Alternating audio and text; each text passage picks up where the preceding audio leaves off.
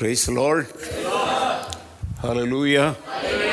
கர்த்தரும் இரட்சகருமாய் இருக்கிற நம்முடைய ஆண்டவராகிய இயேசு கிறிஸ்துவின் இணையற்ற நாமத்தில் இந்த மாலைவேளையிலே கர்த்தருடைய வேதத்தின் சத்தியங்களை அறிந்து கொள்ளும்படி இங்கே ஆலயத்தில் நேரடியாக கூடி வந்திருக்கிற உங்களையும் ஆன்லைன் மூலமாக பல்வேறு இடங்களிலிருந்து எங்களோடு இந்த தொடர் வேத பாடங்களில் கலந்து கொள்ளுகிற தேவ பிள்ளைகளாகிய உங்களையும் அன்போடு வாழ்த்தி வரவேற்பதில் நான் மிகுந்த மகிழ்ச்சி அடைகிறேன்.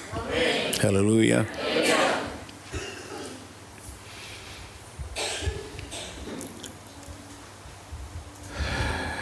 பெங்களூர் தவிர எங்களுடைய திருச்சபை மக்கள் தவிர மற்ற இடங்களில் இருக்கிற பல்வேறு என்னுடைய குழுக்களில் இருக்கிறவர்கள் கடந்த 1-2 நாட்களாக திருவசன தேன் துளிகள் அல்லது எந்த செய்திகளும் என்னிடத்திலிருந்து உங்களுக்கு வராததினாலே பல செய்திகளை நீங்கள் அனுப்பி கொண்டிருக்கிறீர்கள்.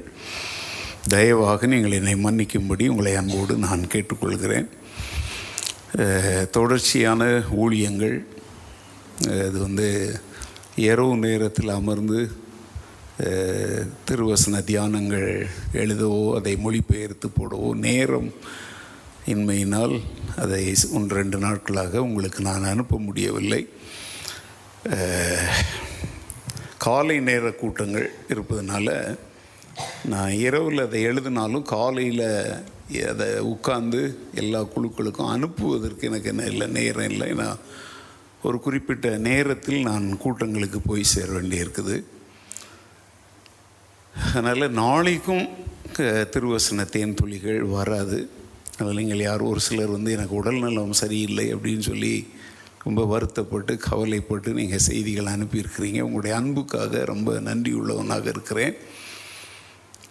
அப்போஸ்தலனாகிய பவுல் தெசலோனிக்கே சபையாரை பார்த்து சொன்னார், நான் முதல் விசை உங்களிடத்தில் சுவிசேஷத்தை அறிவிக்க வந்தபோது நீங்கள் என்னை ஒரு தேவதூதனை போல ஏற்றுக்கொண்டீர்கள்.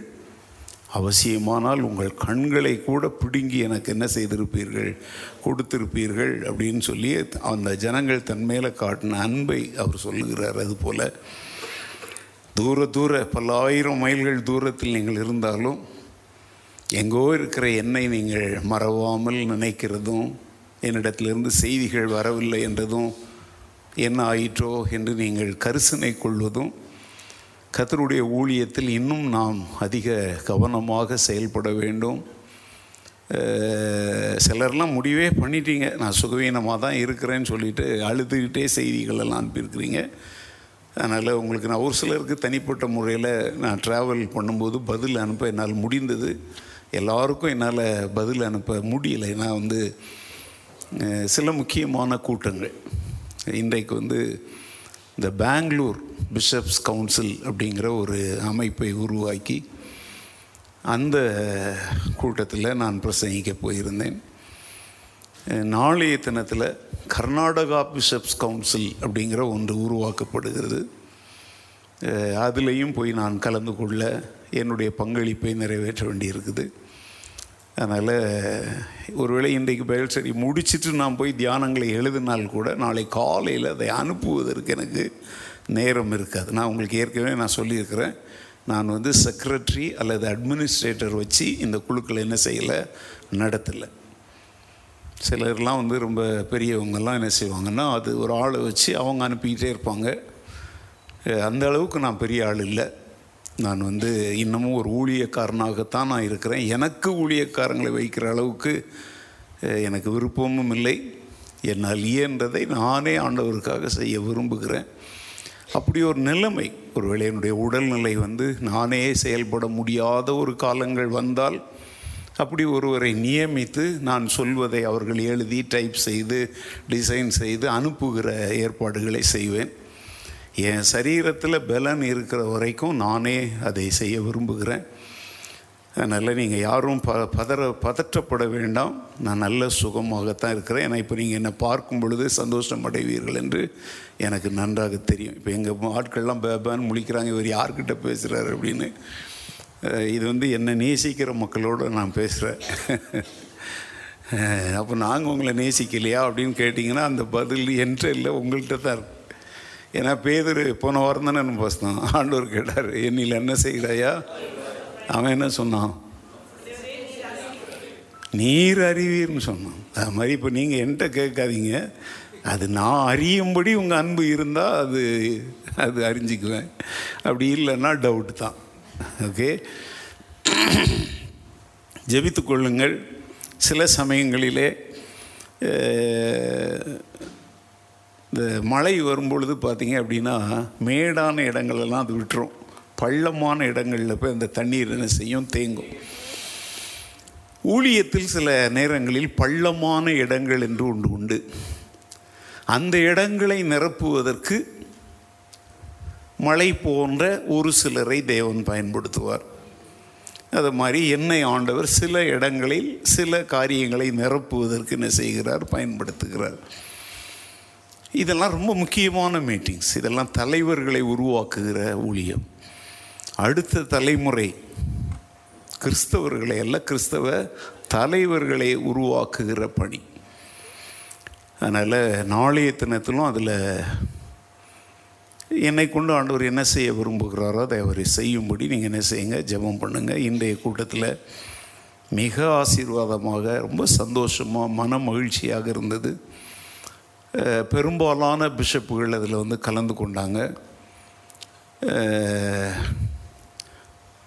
பிஷப்புகளுடைய கடமைகளை குறித்து அவர்களோடு பேசினேன். ஊழியக்காரங்களுக்கு பிரசங்கம் பண்ணணும் அப்படிங்கிறது எல்லாருக்கும் பிரசங்கம்தான், வசனம்தான். ஆனால் அதை கேட்குற மக்களை பொறுத்து இருக்குது. இப்போ உங்கள்கிட்டலாம் நான் அதிகாரம் பண்ணுற மாதிரி ஊழியக்காரங்கள்லாம் என்ன செய்ய முடியாது, பண்ண முடியாது. அவங்க அதை விரும்பவும் மாட்டாங்க. ஆனால் ஆண்டவருடைய கிருபையில் இன்றைக்கு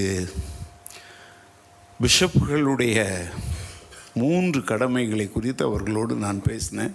பிஷப் அப்படின்னா நிறைய பேர் அவங்களுக்கு என்ன 2 பிஷப்னா வேறு ஒன்றும் இல்லைங்க, பல ஊழியர்களை பல சபைகளை கண்காணிக்கிறவங்களுக்கு பேர் தான் என்னது? பிஷப். அது ஆங்கில வார்த்தை. தமிழில் அதுக்கு கண்காணின்னு போட்டிருக்குது. ஆங்கிலத்தில் ஓவர்சியர், எல்லாவற்றையும் மேற்பார்வையிடுகிறவர், அவ்வளோதான் பிஷப். சிலர் இது என்னவோ பிஷப்னா அப்படி வானத்திலேருந்து ரெக்கவை கட்டிட்டு பிறந்து வந்தவங்க மாதிரி நினைக்கிறாங்க. அப்படிலாம் நீங்கள் யாரும் நினைக்காதீங்க. அதனால் இந்த ஊழியங்களில் அது மாத்திரமில்லை, இந்த வார இறுதியில் வெள்ளிக்கிழமை ஒரு திருச்சபையினுடைய 3 நாள் கூட்டங்களில் முதல் நாள் கூட்டத்தில் மாத்திரம் நான் மறுநாள் சனிக்கிழமை கூட்டத்திலையும் கலந்து கொண்டு, ஞாயிற்றுக்கிழமை நம்முடைய திருச்சபை இதெல்லாம் பாதிக்கப்படக்கூடாது என்பதனால ஒரு நாள் மாத்திரம் அவங்களுடைய கன்வென்ஷனுக்கு டைம் கொடுத்துருக்குறேன். அதனால் வருகிற வெள்ளிக்கிழமை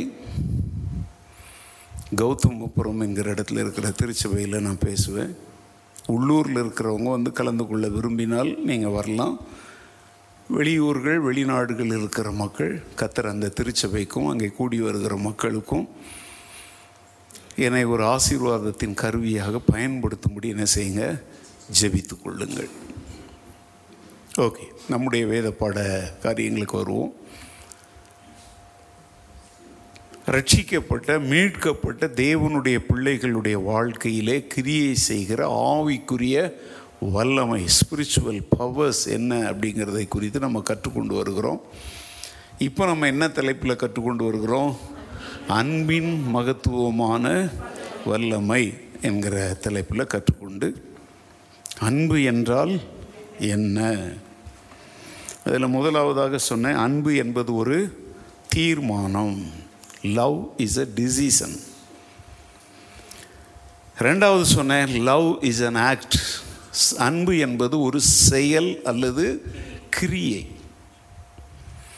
அதில் தான் நம்ம கற்றுக்கொண்டிருந்தோம் இல்லையா? அதில் தான் ஆண்டவர் கேட்குறார் பேதுருக்கிட்ட, நீ என்னில் என்ன செய்கிறாயா? அப்போ சொல்கிறாரு, என் ஆடுகளை மேய்ப்பாயாக, என் ஆட்டுக்குட்டிகளை. அந்த அன்பை எப்படி வெளிப்படுத்த சொல்கிறாரு? எனக்கு சேவை செய்வதின் மூலம், நான் உனக்கு கொடுக்கிற பொறுப்புகளை பணிகளை நிறைவேற்றுவதின் மூலம் என் மேல் உள்ள அன்பை நீ என்ன செய்? வெளிப்படுத்து அப்படிங்கிறார். அதை குறித்து போன வாரம் உங்களோடு சொன்னேன். கர்த்தருடைய ஊழியத்திற்குரிய மிகப்பெரிய தகுதி கர்த்தர் மேல் நாம் வைத்திருக்கிற அன்பு தான் தகுதி. நல்லா புரிஞ்சிட்டிங்களா? கர்த்தரை நாம் நேசித்தா அவருக்கு சேவை செய்வது நமக்கு ரொம்ப சந்தோஷமாக இருக்கும். புரியுதா உங்களுக்கு? முக்கிக்கிட்டு முணங்கிக்கிட்டுலாம் இதையும் செய்ய மாட்டோம். இன்றைக்கி நிறைய பேர் கர்த்தருக்கு சேவை செய்ய, ஊழியம் செய்யவா அப்படின்னா மூக்கால் அழுகுறாங்க. ஏன் அப்படின்னா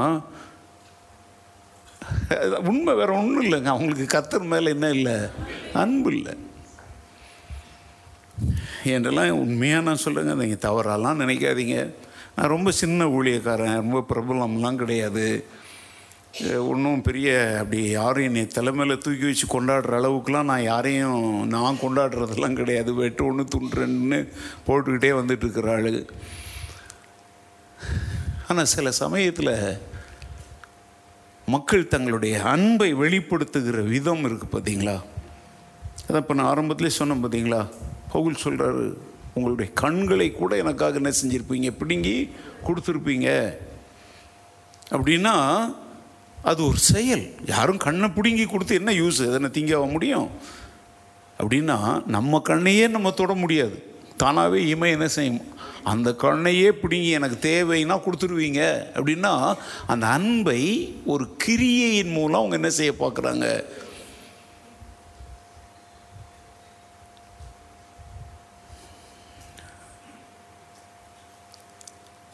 இது ரொம்ப ரொம்ப முக்கியமான பாயிண்ட்டை நான் சொல்லிட்டு இருக்கேன். ஏங்க, கிரியை இல்லாத விசுவாசம் செத்தது அப்படின்ற மாதிரி நீங்கள் தெளிவாக புரிஞ்சுக்கோங்க. கிரியை இல்லாத அன்பும் என்னது தான், அன்பை எப்படி வெறும் வார்த்தையிலேயே காட்ட முடியாது. வேதவசனம் சொல்லுகிறது, நாவினாலும் வசனத்தினாலும் அல்ல. வசனம்னா பைபிள் வசனம் அல்ல, வசனிக்கிற வார்த்தைகள்னு அர்த்தம். நீங்கள் வசனம் அப்படிங்கிறது நாவினாலும் அதன் வார்த்தைகளாலும் அல்ல அப்படின்னு புரிஞ்சுக்கோங்க. கிரியையினாலும் உண்மையினாலும் என்ன செய்ய கடவோம், அன்பு. ஏங்க, பைபிள் இப்படி ஒரு வசனம் இருக்குன்னு யாருக்குமே தெரியாதா? இந்த மொழி முழிக்கிறீங்க. நீ என்ன சார் பைபிள் மாஸ்டர் கூட சும்மா உட்காந்துருக்குற?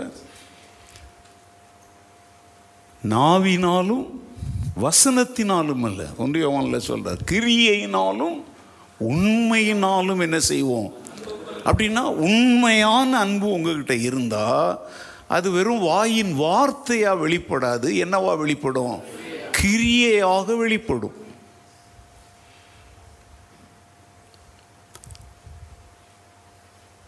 $300 பணத்திற்கு மதிப்புள்ள ஒரு தைலத்தை ஒரு பெண் எடுத்துகிட்டு வந்து இயேசுவின் பாதத்தின்ல ஊற்றி தலைமயிரால் துடைக்கிறா. யூதா சொல்கிறான், இந்த வீண் செலவு என்னத்திற்கு? அங்கே இருக்கிறவங்களாம் முறுமுறுத்துக்கிறாங்க. யூதாஸ் தான் ஐடியா கொடுக்குறான், இதை எவ்வளோக்கு விற்றுருக்கலாம், 300 200 இல்லை 300 பணம் அதுக்கு விற்று அதை யாருக்கு கொடுத்துருக்கலாமே. ஆண்டவர் கூட ஏழைகள் மேல் அக்கறை உள்ளவர் தான். 5 அப்பம் 2 மீன்களை கொண்டு ஆயிரக்கணக்கான மக்களை போஷித்த பின்பு மீந்தவைகளை கூடை நிறைய எடுத்தார். அதை என்ன செய்தார்னு பைபிளில் போடலை. நீங்கள் என்ன செய்வீங்க? இப்போ சாப்பாடு செஞ்சீங்க, சாப்பாடு மீந்துருச்சு, அதை எடுத்து ஃப்ரிட்ஜில் வைக்கிறீங்க. நாளைக்கு காலையில் நடுத்தரில் நாய்க்கு கொட்டுறதுக்கா? எதுக்கு தெரில.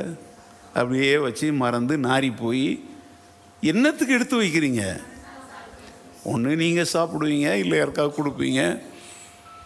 சேமிப்பதே இதற்காக, அடுத்த பயன்பாடு. அப்போ இயேசு போகிற வழியில் எல்லாருக்கும் கொடுத்துருப்பாங்க. அது என்ன நாள் கணக்கில் மாத கணக்கில் தூக்கிட்டு அலைஞ்சிருப்பாங்க. அந்த ஊருக்கு வழியாக அவங்க நடந்து போகும்போது என்ன பண்ணியிருப்பாங்க, கொடுத்துருவோம் அப்படின்னு நம்மளே புரிஞ்சுக்கணும். அதெல்லாம் இதுக்கு ஒரு வெளிப்பாடு, கர்த்தாவே வெளிப்பாடு தாங்க ஆண்டவரே. அந்த 12 கூடைகள் எடுத்து அப்பத்தையும் மீன்களையும் அவங்க என்ன பண்ணாங்க ஆண்டவரேன்னா, உடனே ஆண்டவர் வெளிப்பாடு கொடுத்தாருன்னா அது ஆண்டவரும் இல்லை, அது வெளிப்பாடும் இல்லை. அவர் அக்கறை உள்ளவர் தான். ஆனால் அவர் என்ன சொல்கிறார் தெரியுமா? அவளை விட்டு விடுங்கள், அவளை தொந்தரவு செய்யாதிருங்கள், அவள் என்னிடத்தில் நற்கிரியையை செய்திருக்கிறாள், அவள் என்னிடத்தில் மிகவும் அன்பு கூர்ந்தாளே. ஏனென்றால் யாருக்கு அதிகமான பாவங்கள் மன்னிக்கப்படுகிறதோ அவங்க அதிகமாக என்ன செய்வாங்க, அன்பு கூறுவாங்க. அவள் பாவியான ஸ்திரீன்னு அங்கே போட்டிருக்குது. அவரை விருந்துக்கு அழைத்த பரிசேயனாகிய சீமோன் கூட சொல்கிறான், இவர் உண்மையிலேயே ஒரு தீர்க்கதரிசியாக இருந்தால் தன் பாதங்களில் தைலத்தை ஊத்துறவா யார், அவள் எப்படி போட்டவா அப்படின்னு இவர் என்ன செஞ்சிருப்பார், கண்டுபிடிச்சிருப்பார். அவர் கண்டுபிடிக்கலையே, அவர் கண்டுபிடிச்சார். ஆனால் அவளுக்கு பாவ மன்னிப்பு தன்னை தவிர வேற யார்ட்டையும் இல்லைன்றதும் அவருக்கு தெரியும். அதனால தான் அவர் சொல்கிறார் போல அந்த இடத்துல, இவள் மிகவும் அன்பு கூற காரணம் என்ன தெரியுமா, அவளுடைய திரளான பாவங்கள் என்ன செய்யப்பட்டிருக்கிறது. அப்போ அந்த இடத்துல பாருங்கள், 300 பணம் ஏழைகளுக்கு பயன்படக்கூடியதை தன் பாதத்தில் ஊற்றின அவளுடைய அந்த செயலை ஆண்டவர் என்னன்னு சொல்கிறாரு, என்னிடத்தில் அவள் என்ன செஞ்சிருக்கிறா, நற்கிரியையை செய்திருக்கிறாள். அந்த நற்கிரியைங்கிறது தான் ஆக்ட், செயல். அப்போ அந்த அன்பை ஆண்டவர் மேல், தன்னுடைய பாவங்களை மன்னித்தவர் மேல் உள்ள அன்பை அவள் எதன் மூலம் வெளிப்படுத்துகிறார், ஒரு செயல், ஒரு கிரியை மூலம் வெளிப்படுத்துகிறார். அப்போ சொல்லுங்க, கிரியை இல்லாத அன்பு அப்போ என்னது, செத்தது தான்.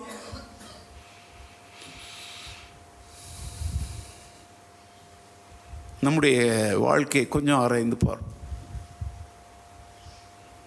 நீங்கள் சிம்பிளாகவே யோசிச்சு பாருங்களேன்.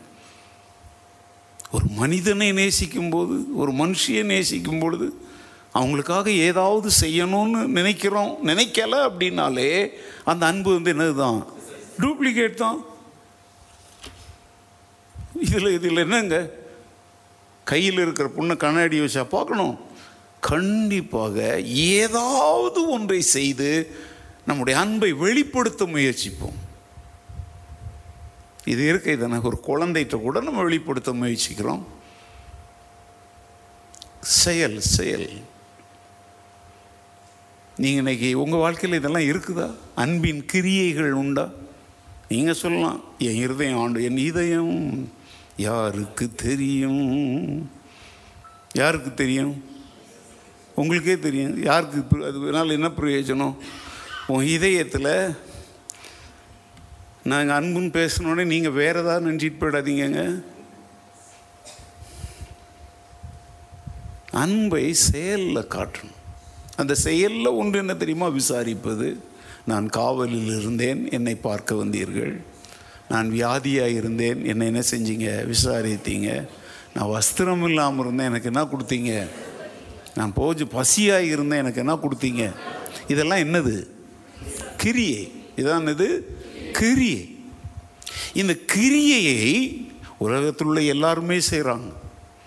ஆனால் கிறிஸ்தவத்தினுடைய வித்தியாசம் என்னன்னா, அந்த கிரியை நாம் செய்யும் பொழுது நம்மை தூண்டி விடுகிற ஒரு சக்தி இருக்குது தெரியுமா, அந்த சக்திக்கு பெயர் தான் அன்பு. அதனால தான் ஆண்டவர் சொல்ல, நீ தான தர்மம் செய்யும் பொழுது எல்லாரும் பார்க்கணும்னு சொல்லி என்ன பண்ணாத, விளம்பரம் பண்ணாதன்ற, செய்யாதன்னு சொல்ல, தாரை ஊதுவிக்காத, தம்பளெல்லாம் அடித்து அப்படி செய்யாத. ஏன்னா அந்தரங்கத்தில் பார்க்குற பிதா உனக்கு வெளியரங்கமாக என்ன தருவார். நீ செய்கிற செயலை நீ செய். யார் பார்க்குறாங்களோ பார்க்கலையோ, பலன் தருகிற கர்த்தர் பார்க்கிறார். ஹல்லேலூயா. இப்போ நான்லாம் ஒரு தலைவன், ஒரு போதகர், ஒரு பலரை வழி நடத்துகிறவன் அப்படிங்கிற அடிப்படையில் சொல்கிறேங்க. சிலர்லாம் நான் பார்க்கணுங்கிறதுக்காக தான் செய்வாங்க. என் கண்ணு முன்னாடி அப்படியே ரொம்ப ஆக்டிவாக நடப்பாங்க. என் தலை அந்த பக்கம் போனோடனே தொடப்பத்தை கீழே போட்டுவிட்டு நின்று கதை பேசுவாங்க. எங்க நான் யாரையும் சொல்ல, ஏற்கனவே இங்கே சனிக்கிழமையில் வாலண்டியர்ஸ்லாம் குறைஞ்சிக்கிட்டு போகிறீங்க, நான் வேறு வாயை வச்சுக்கிட்டு சும்மா இருக்காமல் ஒரு உதாரணத்துக்கு சொல்கிறேன்.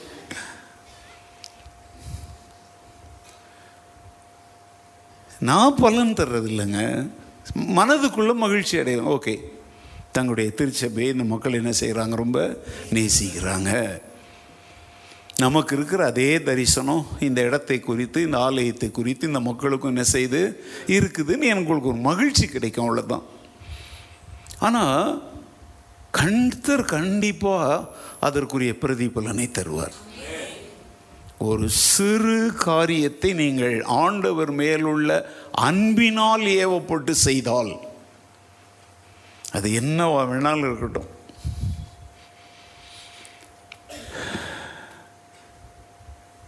PA சிஸ்டம் போடுற ஒருத்தர் அப்பப்போ ஓடி போயிடுறாரு.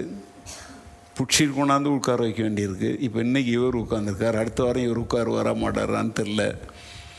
அவங்க உட்காந்துருக்காங்க, மியூசிக் போட்டாங்க. நான் என்ன சொல்கிறேன், உன்னை பலவந்தம் பண்ணி நான் ஜிம் அண்ணாலாம் திட்டி, நோ சாரி, அது இல்லை சேவை. நல்லா புரிஞ்சிட்டிங்களா? டிமாண்ட் பண்ணி சில சமயத்தில் சபையில் சில அறிவிப்புகள் செய்யும் பொழுது எனக்கு ரொம்ப தர்ம சங்கடமாக தான் இருக்குது. ஏன்னா தானாக பழுக்காத பழம் என்ன செய்யும்? நீங்கள் அப்படி பழம் சாப்பிட்டதே இல்லையா? தானாகவே பழுத்த பழம் எப்படி இருக்கும்? இனிக்கும். நீங்கள் அதை சுண்ணாம்பு தடவி அரிசிக்குள்ளே வச்சு டப்பாக்குள்ளே வச்சு அது வச்சிங்கன்னா அது கொஞ்சம் என்ன செய்யும்? தானாக கனிகிற பழம். அது தமிழ் மொழி. அது சில சமயத்தில் ஊழியத்தில் நாங்கள் சந்திக்கிற பிரச்சனைகள் அதுதான். ரொம்ப சொல்லி சொல்லி சொல்லி சொல்லி வாங்க வாங்க வாங்க பேர் கொடுங்க, அந்த மாதிரி அறிவிப்புகள் செய்கிறவங்களுக்கு தான் தெரியும் அது எவ்வளோ கஷ்டம் அப்படின்னு. பாறையில் மோதி முட்டுறது எவ்வளோ வலிக்கும் தெரியுமா? அதே பஞ்சனையில் போய் முட்டி மோதுங்க, ரொம்ப ஈஸியாக இருக்கும், இன்பமாக இருக்கும். அது புரியலையா? ஏன் சொல்லுங்கள்? ஆண்டவர் மேலே அன்புள்ளவர்களிடத்தில் தமிழில் சொல்லுவாங்க, எள்ளுன்னு சொன்னால் எண்ணெயோ நீக்கிறான் அப்படின்னு. கிரியை நீங்களும் அதை காட்டுங்க. அது கிரியை என்னென்னலாம் நம்ம சொல்ல முடியாது. அது அவங்க கெப்பாசிட்டி படி.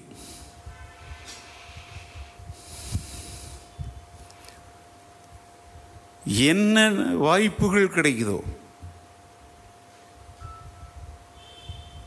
ஆண்டவர் மேல் உள்ள அன்பை நீங்கள் வெளிப்படுத்துவதற்கு பல வாய்ப்புகளை தெய்வம் உங்களுக்கு வச்சிருக்கிறார். அது என்னன்னு நீங்கள் தாங்க கண்ணெடுத்து பார்க்கணும். இன்னொருத்தர் சொல்லி நீங்கள் அதை செய்கிறீங்கன்னா அதுக்கு பேர் சேவை இல்லை, அது தன்னார்வமாக செய்கிறதில்ல, அது கடமைக்காக செய்கிறது.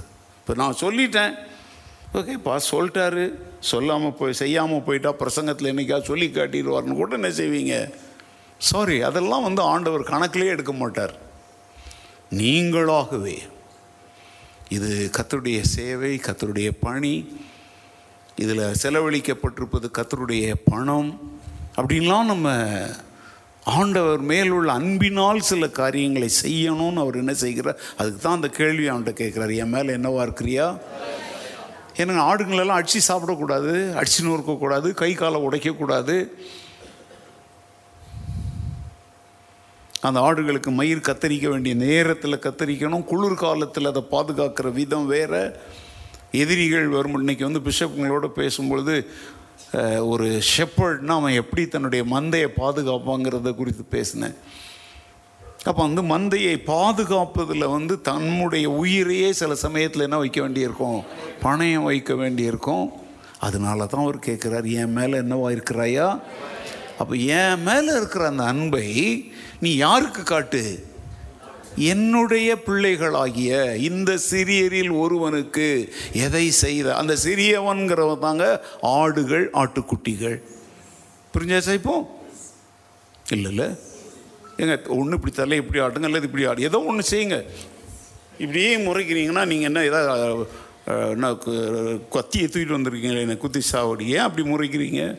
ஏதாவது ஒரு ஆக்ஷன் பண்ணுங்கள். சிலர்லாம் இன்றைக்கி என்னை வெளியே விடுற மாதிரி தெரில போல இருக்குது. இந்த பக்கத்து வாசல் வழியே என்னை பத்திரமா கொண்டு விட்ருங்கப்பா. சிலர் முறைக்கிறத பார்த்தா என்னை உயிரோடு விட மாட்டாங்க போல இருக்கு. எப்படிங்க உங்களெல்லாம் இப்படி உட்கார்ந்துருக்க முடியுது? இன்றைக்கெல்லாம் நான் பார்த்த ஆட்கள்லாம் அசைக்கவே முடியாது. என்னை அசைச்சு பாருன்றவங்க அவ்வளோ பேரும் அசைஞ்சிட்டாங்க இன்றைக்கி. ஆனால் என் சொந்த சபையில் உங்களை அசைக்க முடியல. கொஞ்சம் ரிலாக்ஸ்னால் அக்கா சட்டையெல்லாம் திறந்து போட்டு அப்படி உட்காராது. நல்லா கொஞ்சம் ஃப்ரீயாக இருங்க, கொஞ்சம் ஒரு ஆன்சர் பண்ணுங்க. அந்த வசனங்களை கோர்த்து இப்படி தான் படிக்கணும். என் நாமத்து நிமித்தம் இந்த சிறியரில் ஒருவனுக்கு நீங்கள் எதை செய்தீர்களோ அதை. அப்போது ஆடுகளை மேய்ப்பாயாக, ஆட்டுக்குட்டிகளை மேய்ப்பாயாகன்னு சொன்னார் பார்த்தீங்களா? மேய்க்கிறது என்னது? சாப்பாடு கொடுக்கறது தானே. நான் பசியாக இருந்தேன், எனக்கு என்ன கொடுத்தீங்க? சரி, நான் வஸ்திரம் இல்லாத இருந்தேன்.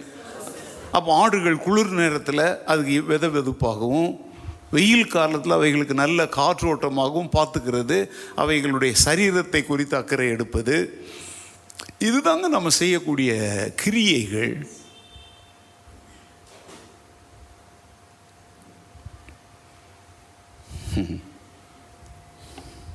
எனக்கெல்லாம் சில சமயத்தில் நான் அடிக்கடி இந்த வெளிநாட்டை பற்றி பேசும்போது நீங்களாம் தப்பாக, நான் வெள்ளைக்காரங்களை பற்றியே பேசலைங்க, நம்மளை மாதிரி கருப்புக்காரங்களை பற்றி தான் பேசுகிறேன்.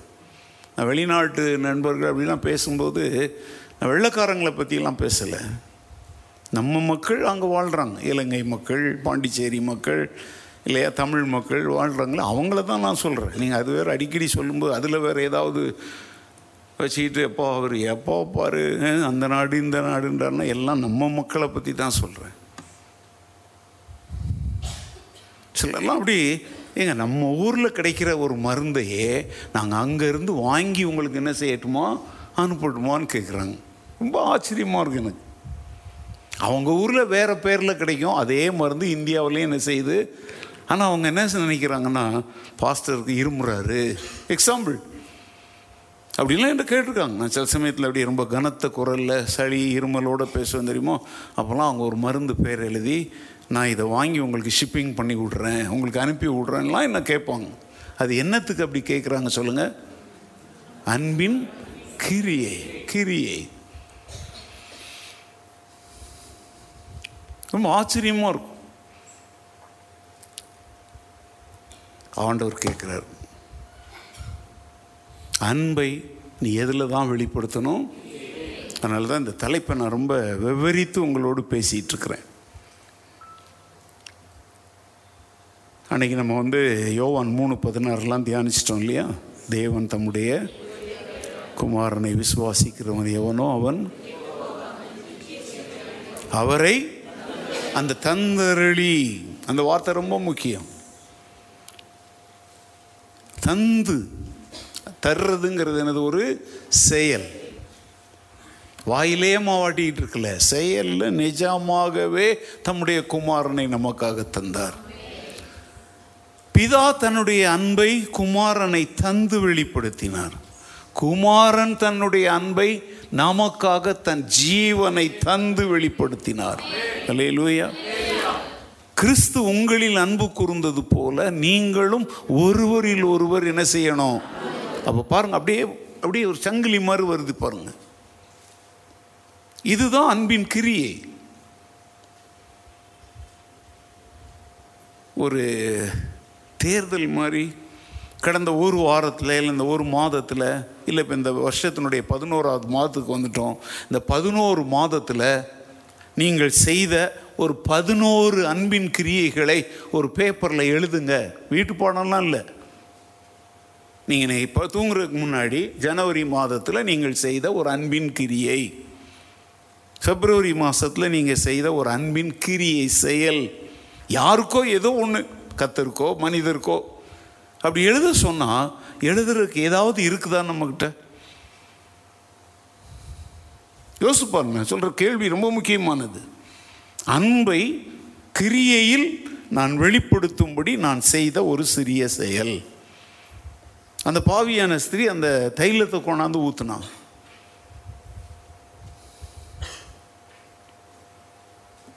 நான் என்ன செய்தேன், நீங்கள் என்ன செய்தீங்க? நீங்கள் சொல்ல, நான் காணிக்கை கொடுத்தேன். அன்போடு தான் கொடுத்தீங்களா? காணிக்கை கொடுத்தீங்க, ஓகே குட். ஆனால் அதை கொடுத்த போது உங்கள் மனநிலை எப்படி இருந்துச்சு? அன்பு உங்களை அதை கொடுக்கும்படி தூண்டிச்சா? இல்லை கொடுக்கலன்னா அப்படி ஆகிடும் இப்படி ஆகிடும் சில பிரசங்கமார் பயமுறுத்துறாங்களே, அதுக்கு பயந்து போய் நாங்கள்லாம் பயமுறுத்துறது இல்லைங்க.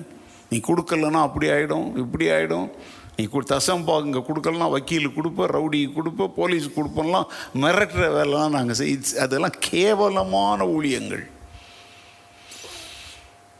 கொடுக்குறவங்கள ஒரு விதம் அப்படின்னு சிலருங்க பேசிக்கிறீங்க, தண்டனை கிடைக்கும், ஜாக்கிரதை. நாங்கள் அப்படிலாம் செய்கிறதில்ல. யாரும் எங்களுக்காக கொடுக்கறதில்ல. யார் கொடுக்குறதையும் நாங்கள் எங்களுக்காக தூக்கிட்டு போகிறதும் இல்லை. இந்த சபைக்குன்னு ஒரு ஒழுங்கு முறைகளெல்லாம் இருக்குது. அதனால் அதிகமாய் சிலர் கொடுக்குறவங்களெல்லாம் பாஸ்டர் அப்படியே தூக்கி தலைமையில் சாரி சாரி சாரி மன்னிச்சுக்கோங்க, அவங்க எனக்கு கொடுக்கல, நான் பிரசங்கிக்கிற இயேசுவின் ராஜ்ய பணிக்காக கொடுக்குறாங்க. அதனால அதிகமாக கொடுக்குறவங்கள நான் அப்படி அதிகமாக நான் ஏன் கணக்கு போடணும்? அவங்க வருமானத்துக்கு தக்கது அவங்க கொடுக்குறாங்க, ஓ வருமானத்துக்கு தக்கது நீ கொடுக்குற. உன்னுடையது உனக்கு பெருசு, அவங்களுடையது அவங்களுக்கு பெருசு. இதில் பெருசு சின்னதுன்னு பிரிக்கிறதுக்கு என்ன இருக்குது? ஒரு ஏழை விதவை 2 காசுகளை என்ன செய்தா? போட்டா. ஆண்டவர் சொல்றா, தன்னிடத்தில் உண்டான் இருந்த எல்லாத்தையுமே என்ன பண்ணிட்டா? போட்டா அப்படின்னு தானே சொன்னார். அதனால் இங்கே பாருங்க, சபையில் அவங்க அதிகமாக கொடுக்கறதுனால அவங்க முக்கியத்தில் இருக்காங்க அப்படின்லாம் ஒரு கேவலமான பேச்சுக்கள்லாம் என்ன செய்யக்கூடாது? பேசவே கூடாது. ஒருவேளை ஏதாவது ஒரு சில சபைகள் அப்படி இருக்கலாம், நமக்கு தெரியாதுங்க. நான் உங்களுக்கு ஓப்பனாக சொல்கிறேங்க, கடந்த ஞாயிற்றுக்கிழமை நீங்கள்லாம் யார் எவ்வளோ கொடுத்தீங்கன்னா எனக்கே தெரியாது. எனக்கு தெரியாது, நான் அதை பார்க்குறதில்ல. அதெல்லாம் கம்ப்யூட்டரில் டைப் பண்ணப்படும், ஒட்டு மொத்தமாக மாத இறுதியில் என் கையில் வந்து சேரும். ஆனால் யார் எவ்வளோ ஒரு காலத்தில் நான் பார்ப்பேன். இங்கெல்லாம் ஆஃபீஸ் இருந்துச்சு பார்த்தீங்களா? அப்போ சில சமயத்தில் நான் பார்க்குவேன். எதுக்கு பார்க்குவேன்? சும்மா அந்த சிலர்லாம் தமிழில் பேர் எழுதி போடுவீங்க, அது டைப் பண்ணுறவங்களுக்கு தமிழ் தெரியாது. அப்போ அதை என்கிட்ட அப்படி சில சமயத்தில் 1-2 கவர்களை அப்படி பார்க்க நேரிடும். ஆனால் யார் எவ்வளோ போடுறாங்க அப்படிங்கிறதெல்லாம் நான்லாம் என்ன செய்கிறதே கிடையாது. எனக்கு என்னத்துக்கு? எனக்கு அதை பார்த்து நான் என்ன செய்ய போகிறேன்? ஏன்னா அவனவன் தன் மனதில் நியமித்தபடி கொடுக்குறாங்க. அவங்க நியமிக்கும் போது எப்படி நியமிச்சுக்குவாங்க? தங்களுடைய வரவுக்கு தக்கதாகத்தான் நிர்ணயிப்பாங்க. அதனால் அதெல்லாம் தராசில் வச்சு பார்க்குறது இல்லைங்க. ஆனால் பாயிண்ட் அங்கே என்ன தெரியுமா? நீ இவ்வளோ போட்டியா இவ்வளோ போட்டியாங்கிறது இல்லை, போடும் பொழுது ஆண்டவர் மீது உள்ள அன்பினால் போட்டியாங்கிறது தான் தராசு. அல்லேலூயா. செஞ்சுட்டு சொல்லி காட்டுறாங்க பார்த்தீங்களா? அப்படிப்பட்ட ஆட்கள்லாம் நான் வந்து ஒரு சேவையுமே வாங்கவே மாட்டேன்.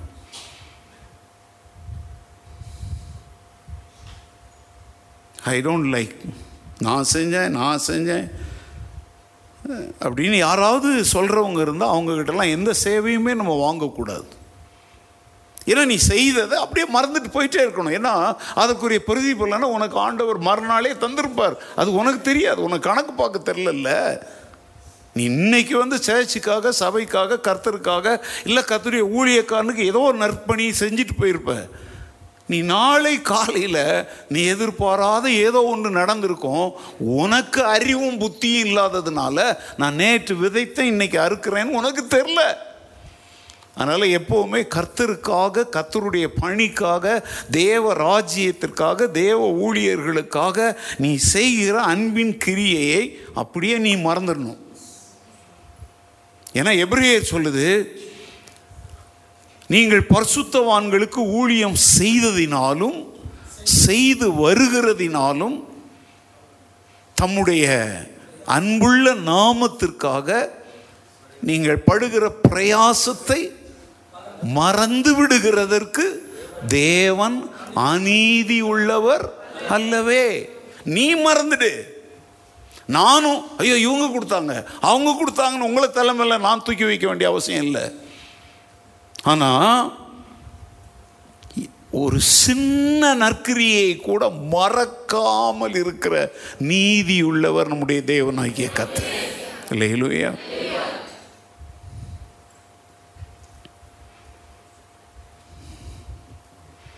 ஸோ அன்பு வந்து எதில் வெளிப்படணும்? இனிமேல் இதை வச்சு டெஸ்ட் பண்ணுங்க. நீங்கள் அது நடிப்பா உண்மையாங்கிறதெல்லாம் ஈஸியாக கண்டுபிடிச்சிக்கலாம்.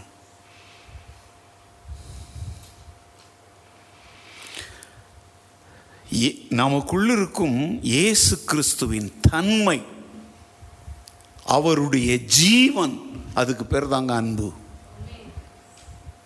We have life in us. We have the nature of Jesus in us. That is called as love. உனக்குள்ள இருக்கிற இயேசுவின் தன்மை என்ன அப்படின்னா, என் மூஞ்சி முகரையை காட்ட முடியாது. எனக்குள்ள இருக்கிற அன்பு தான் இயேசுவின் தன்மை. கிறிஸ்து எனக்கு ஜீவன் நீ சொல்ற, அந்த ஜீவன் என்ன தெரியுமோ? அவர் உனக்கு காண்பித்த அன்பு, நீ அவருக்கு காண்பிக்கிற அன்பு தான் அந்த ஜீவன்.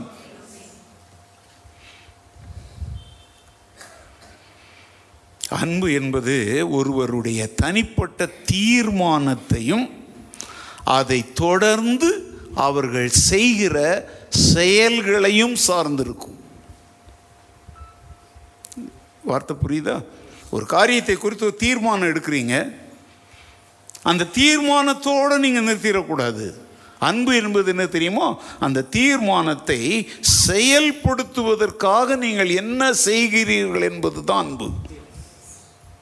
Praise the Lord. நம்ம எவ்வளோ தீர்மானம் எடுக்கிறோம், இதை செய்யணும் அதை செய்யணும், அப்படி பார்த்துக்கணும் இப்படி பார்த்துக்கணும் அப்படிலாம் நினைக்கிறீங்க. Very good. அதனால தான் சொல்லிக்கிட்டே நான் நினச்சேன்னா, எப்போ தான் நினைப்பீங்க? சாகிற வரைக்கும் நினைக்கவே மாட்டீங்க. நான் நினச்சேன்னா அப்படி பண்ணிவிடுவேன் இப்படி பண்ணிவிடுவேன். இவங்களை தான் வாய் சொல்லில் வீரர் அடி அப்படின்னு சொல்லுவாங்க. நீங்கள் நினைக்காதீங்க. நினைக்கிறது ஒரு தீர்மானம். அதை எதில் தான் நீங்கள் கொண்டாந்து முடிக்கணும்? செயலில் தான் கொண்டாந்து முடிக்கணும். அப்படி முடிக்கலை அப்படின்னா நீங்கள் தீர்மானம் அது இது எல்லாமே என்ன சொல்லுங்கள், ஒரு வேஸ்ட்டில் பொய். அது ஒரு ஏமாற்றம். ஆண்டவரை யாராவது ஏமாற்ற முடியுமாங்க? சொல்லுங்கள், முடியாது. அதனால் இந்த அன்புங்கிற பேரில் தேவனோடு நம்ம என்ன செய்யக்கூடாது? விளையாடக்கூடாது. ஏன்னா அவர் நம்மக்கிட்ட விளையாண்டுருந்தார் அப்படின்னா இன்றைக்கி நம்ம ஒன்றுமே இல்லாமல் போயிருந்திருப்போம். நம்மளை நேசிக்கிற விஷயத்தில் ஆண்டவர் ரொம்ப சீரியஸாக இருக்கிறார். அதே மாதிரி தான் அவர் மேல் உள்ள அன்பை வெளிப்படுத்துறதுல நாமும் எப்படி இருக்கணும்? சீரியஸாக இருக்கணும். I am very serious.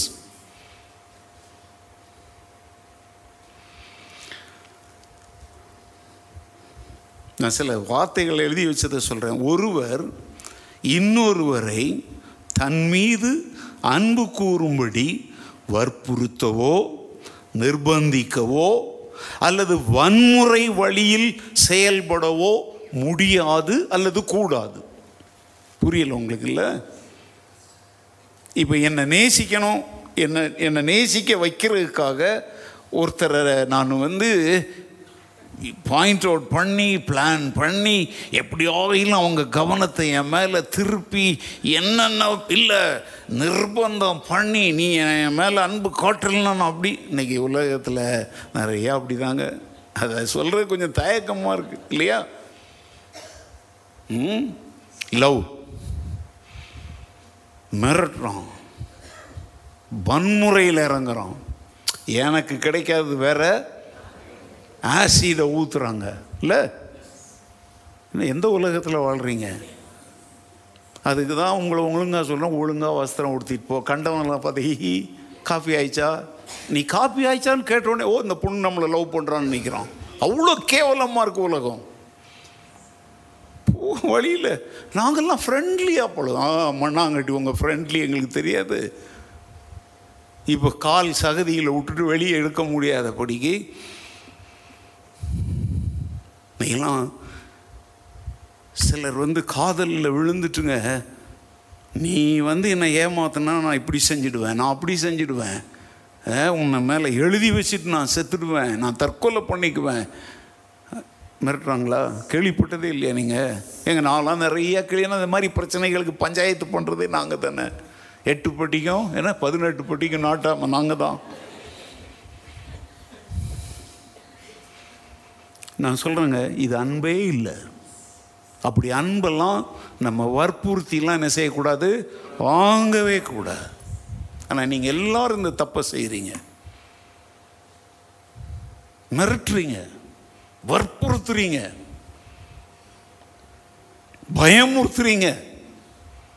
ஒருத்தருடைய அன்பு கிடைக்கலன்னா நான் அப்படி பண்ணிடுவேன் இப்படி பண்ணிடுவேன். இது தெரியுமாங்க சுய பரிதாபம். அந்த நேரத்தில் அவங்க அப்போ அந்த நேரத்தில் உங்களுக்கு மேலே அன்பு காட்டுற மாதிரி நடிப்பாங்க, நீ இப்படி வற்புறுத்துனதுனால. ஆனால் அது என்ன அன்பாக இருக்காது? உண்மையான அன்பாக இருக்காது. தேவன் அப்படிலாம் நம்மளை வற்புறுத்தலையே ஒருபோதுமே. நீ என்னை நேசிக்கலைன்னா பைக்கில் போகும்போது ஆக்சிடெண்ட் ஆகி செத்துடுவ அப்படின்லாமா சொன்னார்?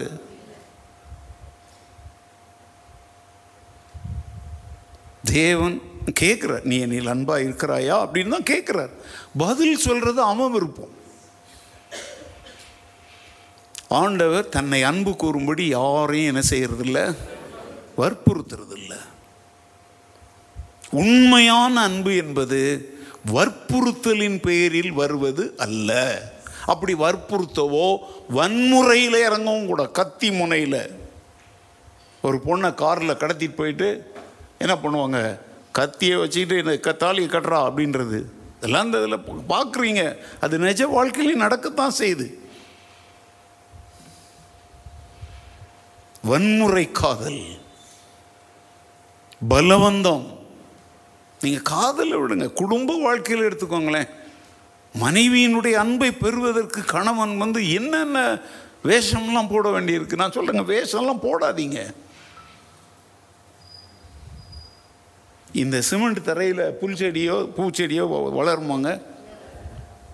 வளராது. இல்லாத ஒன்றை நீ தேடி ஏங்கி அதுக்காக செத்து கிடக்கிறத விட ஆண்டவருடைய அன்பில் உன்னை நீ அர்ப்பணித்துட்டு சமாதானத்தோட வாழ பழகு. அப்படிலாம் நான் சொல்லுங்க, வெறுங்கை முழம் போடுமாங்க? போடாது. ஆனால் நீங்கள் எல்லாரும் குடும்பத்தில் ஏன் அடிதடி, சண்டை, மண்டையை உடைச்சிட்டான், தலையை உடைச்சிட்டான், கையை உடைச்சிட்டான், காலை உடைச்சிட்டா, எதுக்கு தெரியுமாங்க? இப்போ நான் சொல்கிற காரியத்தை நீங்கள் வன்முறையில் இறங்குறீங்க. என்னை கண்டுக்கிறதே இல்லை, என்னை நேசிக்கிறதே இல்லை. அவன் எல்லாரையும் நான் சேர்த்தான் சொல்கிறேன். தயவு செய்து நான் உங்களுக்கு சொல்கிறேன், குடும்ப வாழ்க்கையில் கூட இப்போ பிள்ளைகளிடத்துலேயே நான் சொல்கிறேங்க, நம்ம பிள்ளைங்க நம்மளை நேசிக்கலை, ஒரு குறிப்பிட்ட வயதுக்கு அப்புறம் அவங்க நம்மளை எடுத்தெறிஞ்சிட்டு போகிறாங்க அப்படின்னா கர்த்தருடைய கரத்தில் ஒப்புவிச்சு விட்டுறணும். ஓ, நான் உனக்காக அதை செஞ்சேன், இதை செஞ்சேன், அந்த இதெல்லாம் வேஸ்ட்டுங்க. அப்படிலாம் புலம்பல் பாடிக்கிட்டு இருக்காதீங்க. அந்த புலம்பலை அதுங்கக்கிட்ட பேசி அழுது சாகிறத விட ஆண்டவரே உங்களுடைய கரத்தில் அதை ஒப்பு கொடுக்குறேன். நான் அதை வளர்த்தது, அதனால தான் நான் பிள்ளைகளை பிரதிஷ்டை செய்யும்போது நான் ரொம்ப கவனமாக சொல்லித்தரேன். இந்த பிள்ளையை யாருக்காக வளங்க? உங்களுக்காக வளர்க்காதீங்க. நீங்கள் ஏன் இப்படி புலம்புறீங்க தெரியுமா? உங்களுக்காக வளர்த்தீங்க, அது உங்களுக்குரிய கனியை கொடுக்கலன்னு உடனே புலம்ப ஆரம்பிக்கிறீங்க. நீங்கள் அதை கர்த்தருக்காக வளர்த்துருந்தீங்கன்னா கர்த்தர் என்ன செய்வார் தெரியுமா? அது கனி கொடுக்குற காலம் வரும் பொழுது நீ கர்த்தர் கொடுத்த தேசத்திலே உன் ஆயுள் நாட்கள் நீடித்திருக்கும்படி உன் தகப்பனையும் உன் தாயையும் என்ன செய்யும்? முதல்ல கனம் பண்ணு, அதுக்கப்புறம் எனக்கு காணிக்க கொண்டு வான்னு அவர் சொல்லுவார். சங்கீதக்காரன் சொல்றான், உன் பிள்ளைகள் எல்லாரும் கர்த்தரால் போதிக்கப்பட்டிருப்பார்கள், அவர்களின் சமாதானம் பெரிதாயிருக்கும். நீ ரொம்ப போதனை பண்றதுனால தான் அது திமிர் பண்ணுது. நீ கர்த்தர்கிட்ட ஒப்படைச்சிட்டு கர்த்தருக்காக வளர்த்துக்கிட்டே வா, அவர் பேச வேண்டிய நேரத்தில் பேசுவார். ஹல்லேலூயா. அதனால் பிள்ளைகள் நிமித்தம் கூட நம்ம ஒருபோதும் மனதில் என்ன அடையக்கூடாது? விரக்தி அடையக்கூடாது. இங்க நான் சொல்ல பேசுறது புரியுதா புரியலையா? நிறைய பெற்றோர், ஐயோ நான் அப்படி வளர்த்தேன் பாச, இப்படி வளர்த்தேன் பாச, உண்மை வளர்த்தல. இப்போ ஏன் நீ உப்பாரி வைக்கிற? நீ ஏதோ பலனை எதிர்பார்க்குற. நான் ஒன்று சொல்லட்டா, மோசையை எடுத்த அந்த இளவரசி இந்த பிள்ளையை எனக்காக வளர்த்துடு, நான் உனக்கு என்ன தர்றேன்? நான் ஒன்று சொல்லிட்டாங்க, ஒரு ராஜகுமாரத்தி தனக்காக ஒரு பிள்ளையை வளர்த்தா அவங்களுக்கு சம்பளம் கொடுப்பா அப்படின்னா, ராஜாவுக்காக நம்முடைய பிள்ளைகளை வளர்த்தா அந்த பிள்ளை நமக்கு லாபம் தரலனாலும் யாருக்காக வளர்த்தோமோ அவர் தருவார். அல்லேலூயா. பாயிண்ட்டை நல்லா புரிஞ்சுக்கோங்க. அந்த பிள்ளை உங்களுக்கு பயனற்றதா போனால் கூட பரவாயில்லைங்க, நீங்கள் யாரை மனதில் வைத்து வளர்த்தீங்க அவர் உங்களை கைவிட மாட்டார். உங்கள் வயது முதிர்ந்து போகிற காலத்தில் சம்பாதிக்கிற திறமையை நீங்கள் இழந்து உங்கள் கையில் காசு இல்லை, காசு இருந்தப்போ உங்கள் பிள்ளைங்களுக்காக ஏராளமாக தாராளமாக அள்ளி அள்ளி செலவழிச்சிங்க. ஆனால் இன்றைக்கி அதுங்க கையில் காசு பொருளுது, உங்களை ஏறிட்டு கூட அது பார்க்க மாட்டேங்குது. இங்கே தாங்க கிறிஸ்தவ வாழ்க்கையில் நீங்கள் தவறு செய்கிறீங்க. விட்டுருங்க. நீங்கள் அதை வளர்க்கும்போது தினந்தோறும் ஜெபத்தோடும் பக்தியோடும் தேவன் மேல் உள்ள கரிசனையோடு அந்த பிள்ளைய வளர்த்துருந்தீங்கன்னா அந்த பிள்ளை உங்களை கைவிடலாம், ஆனால் கர்த்தர் உங்களை கைவிட மாட்டார். அல்லேலூயா. இதாங்க வேத வசன உபதேசம்.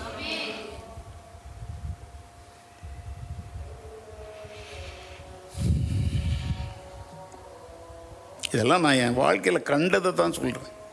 எல்லாம் வேத வசனம் மாத்திரம் இல்லை, அனுபவ அறிவிலிருந்து சொல்கிறேன். எத்தனையோ பெற்றோரை பிள்ளைங்க கைவிட்டுட்டு சொகுசாக போய் வாழ்கிறாங்க. ஆனால் அந்த பெற்றோரை கவனிப்பதற்கு யார் பெற்ற பிள்ளைங்களோ என்ன செய்கிறாங்க, அவங்களுக்கு சேவையை செஞ்சுட்டு போகிறாங்க. அவங்கெல்லாம் தேவ தூதர்கள் மாதிரி கர்த்தரே அனுப்புகிறாருங்க. சில சமயத்தில் நம்மை விசாரிக்கவும், நமக்கு நற்பணிகளை செய்யவும், நமக்கு நற்கிரியைகளை செய்யவும், நம்மை விசாரிக்கவும், நமக்கு ஒரு ஆத்திர அவசரத்தில் நமக்கு ஒரு உதவியாக இருப்பதற்கும், நம்ம பெற்று வளர்த்த நம்முடைய பிள்ளைகள் நம் மீது அன்பு காட்டாமற் போனாலும் அந்த நேரத்தில் தேவன் சும்மா இருக்க மாட்டார்.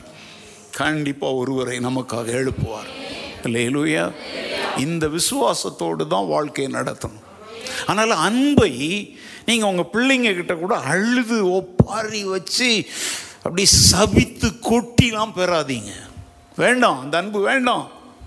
நான் பேசுகிறது ரொம்ப ப்ராக்டிக்கலாக பேசுகிறேன். இன்றைக்கி நிறைய பெற்றோர் அப்படிங்கும்போது என்னோ நமக்கு அவங்க பிச்சை போடுற மாதிரி தான் நினச்சிக்கிறாங்க. சாரி, ஒரு காலம் விசுவாசத்தை விற்காதீங்க. அதுக்காக அந்த பிள்ளைங்ககிட்ட எடுத்தெறிஞ்சு அடப்போ நீ என்ன அப்படின்னு என்ன செய்யாதீங்க, பேசாதீங்க. பிள்ளைகளுடைய இருதயத்தை இளகி போகும்படியும் செய்யாதீங்க. விட்டுருங்க, அப்படியே விட்டுருங்க, ஆண்டவர் பார்த்துக்குவார். நீங்கள் மாத்திரம் யாரை நம்பி ஜீவிங்க? கர்த்தரை நம்பி ஜீவிங்க. நான் பெண்களை பற்றி பேசும்போது அடிக்கடி சொல்லுவேன், கணவன் கைவிட்டுட்டான், நான் பிள்ளைங்களோட தீ குளிக்க போகிறேன், ட்ரெயினில் விழ போகிறேன், கணத்தில் ஏன் அப்படி சொல்கிற? உன் சொந்த காலில் நிற்க பழகு. சொந்த காலில் நிற்க பழகுன்னா அர்த்தம் என்ன? 5 தாளந்தோ 2 தாளந்தோ 1 தாளந்தோ உனக்கு தந்திருக்கிறார், அதை கொண்டு ஜீவனம் பண்ண பழகு. உன் பிள்ளைகளை முடிஞ்ச வரைக்கும் நீ வளர்த்து ஆளாக்கு. ஒருவேளை அந்த பிள்ளைகள் வளர்ந்து வருகிற காலத்தில் அவங்க தேவனுக்கு பயந்து கர்த்தருடைய வழியில் நடந்தா அந்த பிள்ளைகள் உன் பந்தியை சுற்றிலும் ஒலிவ மர கன்றுகளை போல இருப்பாங்க. உன் கணவன் உனக்கு உண்டாக்கின வேதனைகளை எல்லாம் இந்த பிள்ளைகளை கொண்டு கர்த்தர் காயத்தை கட்டுவார். அதே மாதிரி மனைவி உனக்கு துரோகம் செஞ்சிருந்தா பிள்ளைங்களை நீ கசந்து போகாம ஒரு தாயின் ஸ்தானத்திலிருந்து நீ வளர்த்து கொண்டு வா. அவன் மனைவி உனக்கு செய்த துரோகம் என்கிற அந்த காயத்தை இந்த நீ கர்த்தருக்காக வளர்த்த பிள்ளைகளை கொண்டு கர்த்தர் உன் காயத்தை கட்டுவார். எங்க எப்படி வேணாலும் கர்த்தர் கிரியை செய்ய முடியுங்க. இதுக்கு பேர் 360 டிகிரின்னு சொல்லுவாங்க. 360 டிகிரின்னு என்ன தெரியுமாங்க? அப்படியே ஒரு ரவுண்டு. இப்போ கேமராலாம் இருக்குது பார்த்தீங்களா, இந்த கேமராலாம் பார்த்தீங்களா, அது அப்படியே முழுசுமே சுற்றும். சில கேமரா வச்ச இடத்த மாத்திரம்தான் என்ன செய்யும், பார்க்கும். 90 டிகிரி, 180 டிகிரி, 360 டிகிரின்னு அதுதான் சொல்கிறாங்க. கர்த்தர் அப்படியே முழுசும், கர்த்தருடைய கண்கள் பூமி எங்கும் என்ன செய்து கொண்டிருக்கிறது. பூமியினுடைய ஒரு மூலையில் கஷ்டப்பட்டு இருக்கிற உன்னையும் அவருடைய கண்கள் பார்க்குது. உனக்கு உதவி செய்ய, உன்னை தூக்கி எடுக்க 38 வருஷமாக ஒருத்தன் கிடந்தாங்க. குளத்தை கலக்கும் போது அவனை தூக்கி இறக்கி விட ஆள் இல்லை. அவனையும் கர்த்தருடைய கண்கள் கண்டது. அவனை பார்த்து கேட்குறா, நீ சுகமாக வேண்டும் என்று என்ன செய்கிறாயா? இதுக்கு பிறதாங்க கர்த்தருடைய கண்கள் பூமி எங்க என்ன செஞ்சுக்கிட்டு இருக்குது, சுற்றி கொண்டிருக்குது. அதனால் நான் இந்த பாயிண்ட்டை வலியுறுத்துறது எதுனாலன்னு தெரியல, இதை வலியுறுத்தும்படி கர்த்தர் என்னை உணர்த்துறார். தயவு செய்து அன்பை வலியுறுத்தி வற்புறுத்தி பலவந்தம் பண்ணி வன்முறையில் இறங்கிலாம் என்ன செய்யாதீங்க, அடையாதீங்க. அதை அடைந்தாலும் அது உங்களோடு நிலைத்து நிற்காது. நிலை மாறும் உலகில் நிலை மாறாத அன்பு இயேசு ஒருத்தற்ற மாத்திரம்தான். நீங்கள் சொல்லலாம், இல்லைங்க என் புருஷன் மேலே இல்லை, போய் அப்படிலாம் நீங்கள் நிலை மாறாத அன்பெல்லாம் உங்களால் வைக்கவே முடியாது. அதுக்காக உங்களுடைய அன்பை நான் குறை சொல்லலை. புருஷன் மனைவி பிள்ளைங்களை நீங்கள் உண்மையாகவே நேசிக்கலாம். ஆனால் ஏதோ ஒரு இடத்துல அவங்க உங்களுக்கு பிரியம் இல்லாததை செய்யும் பொழுது அவங்களுக்கு ஒரு டிஸ்டன்ஸை உருவாக்கிடுவீங்க. 1-2 நாளாவது பேசாமல் இருப்பீங்க. ஆனால் நீங்கள் கர்த்தரை துக்கப்படுத்துங்க, உடனே அவர் உள்ளத்தில் பேசுவார். மகனே, என் வழிகளை பாருப்பா. பரிசுத்த ஆவியானவர் யார் தெரியுமாங்க? பாட்டு போடுறேன், தாய் போல தேற்றி தந்தை அப்படி பேசுகிறார். ஏன்னா நீ அவர் இருதயத்தை வேதனைப்படுத்தினோடனே அது அவருக்கு வலிக்குது இல்லை, உடனே அவர் உன்னோடு. அதனால்தான் நீங்கள் மீட்கப்படும் நாளுக்கு என்று முத்திரையாக பெற்ற பரிசுத்த ஆவியை என்ன செய்யாதீங்க, அவர் பேசுகிறார் நம்மளோட.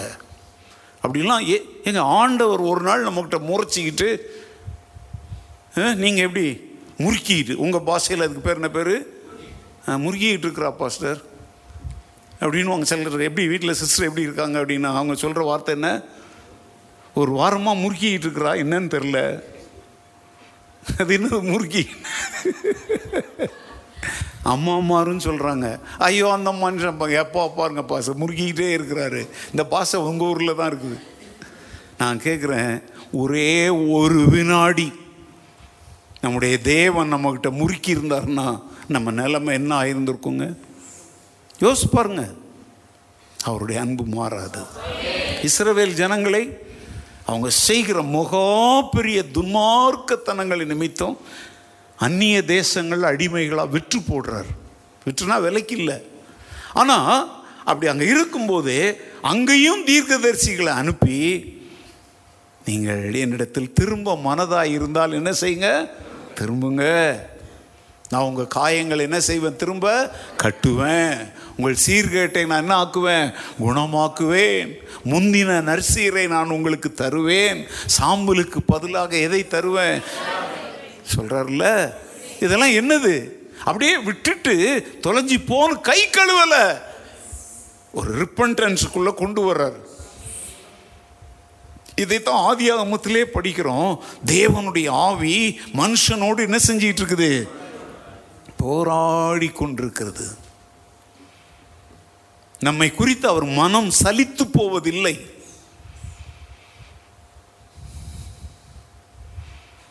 இதை பேசும்போது எனக்கு ரொம்ப பெருமையாக இருக்குது. எப்படிப்பட்ட ஒரு தேவனை குறித்து நான் பேசுகிறேன் அப்படின்னு. ஒரு க்ஷணம் பொழுது என் மேலே அவர் சலிச்சு போயிருந்தார்னா நானே இன்னைக்கு நீங்கள் நின்று பிரசங்கம் பண்ணியிருக்க முடியாதுங்க.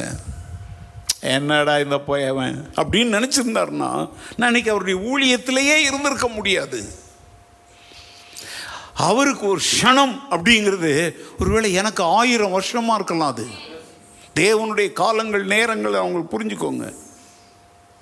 இமை பொழுது நான் உன்னை கைவிட்டேன், ஆனாலும் உருக்கமான இரக்கங்களால் உன்னை என்ன செய்வேன். பிள்ளைங்க கிட்ட நீங்கள் விளையாடுறீங்களா? அது ஸ்கூல்லேருந்து வரும்போது அப்பா என்ன வேகமாக வரும், மமை மமை அப்படின்னுட்டு வரும். நீங்கள் வேணும்னு போய் ஒளிஞ்சிக்குவீங்க. அந்த பிள்ளை என்ன செய்யும், ஏமா அம்மா மாதிரி யாராவது இருந்தால் பதில் சொல்லுங்க, என்ன செய்ய ஆரம்பிக்கும், தேடுமா. சரி, அப்போவும் நீங்கள் ஒளிஞ்சிக்கிட்டு இருக்கிறீங்க, அழ ஆரம்பிக்கும். என்னப்பா ஓடி போயிடுமா? சரி, உங்கள் பிள்ளை அது என்ன செய்யணும், கொஞ்சம் முதல்ல கொஞ்சம் உஷாராக என்ன செய்யும், கொஞ்சம் கத்தும். கிச்சனில் நமக்காக ஏதோ செஞ்சுக்கிட்டு இருக்காங்களான்னு அங்கே போய் பார்க்கும். அப்படி எல்லாத்தையும் தேடி பார்த்துட்டு அது ஆழ ஆரம்பிக்கும் போது உங்களால் அதுக்கு மேலே தாங்க முடியுமா? நீங்கள் தாங்கினா நீ தாயே இல்லை, நீ பேய்.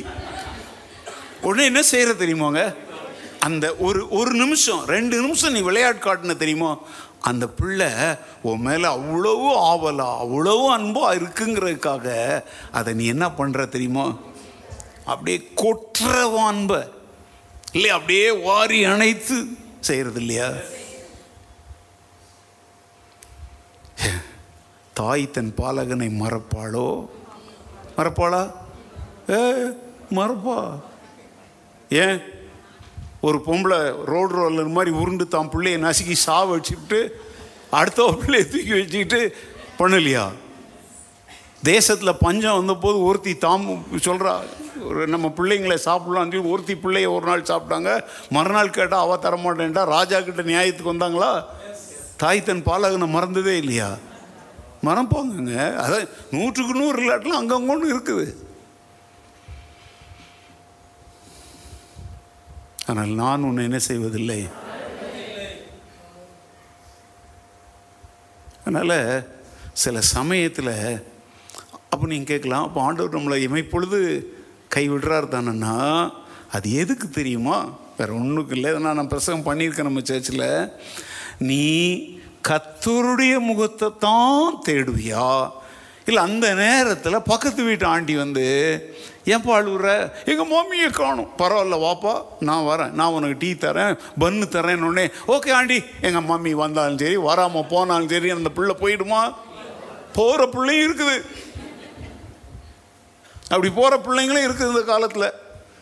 வா எங்கள் வீட்டில் வந்து டிவி பாரு, நான் உனக்கு காஃபி போட்டு தரேன் உங்கள் மம்மி. ஆனால் தாய் மேலே அன்புள்ள பிள்ளை யார் என்ன ஆஃபர் பண்ணாலும் அது அழுகை என்ன செய்யவே செய்யாது. ஆண்டவர் கூட அந்த இமை பொழுதுல சட்டி சுட்டதடா கை விட்டதடான்னு போகிறாங்களா, இல்லை என் முகத்தின் தரிசனத்திற்காகவே காத்து கிடந்து என் பிள்ளைங்க எனக்காக தவிக்கிறாங்களான்னு அந்த இடத்துல பைபிள் சொல்லுது. கர்த்தர் நீதிமானை சோதித்து அதை மாதிரி உன் அன்பை என்ன செஞ்சு பார்க்குறாரு. அப்படி எடுத்துக்கோ. இமை பொழுது கைவிட்ட பொழுது வேற யார் முகமும் நமக்கு திருப்தியை தராது. அவர்கள் அவரை நோக்கி பார்த்தாதான் என்ன அடைவாங்க. அல்லேலூயா. அடவுடு இந்த மடம் இல்லைன்னா சந்த மடம் அப்படின்னு போனன்னா நீ ஆண்டவர் மேலே காட்டுற அன்பு என்னது? போலியான அன்பு. அவர் என்னை கொன்று போட்டாலும் அவர் மேலே தான் நான் நம்பிக்கையாக இருக்கேன். எங்கள் தேவன் எங்களை விடுவிக்க வல்லவர். ஒருவேளை விடுவிக்காமல் நாங்கள் இந்த நெருப்பிலேயே சாம்பலாக அவர் எங்களை அனுமதித்தாலும் நாங்கள் அவரை தவிர வேற ஒருவரையும் என்ன செய்ய மாட்டோம். ஆனால் இன்றைக்கெல்லாம் அப்படியே இருதயம் அலை பாயுது நிறைய பேர். இங்கே அன்பு கிடைக்கலாம், இன்னொரு இடத்துல. சாரி, கிறிஸ்தவ அன்பு அப்படிப்பட்டதல்ல.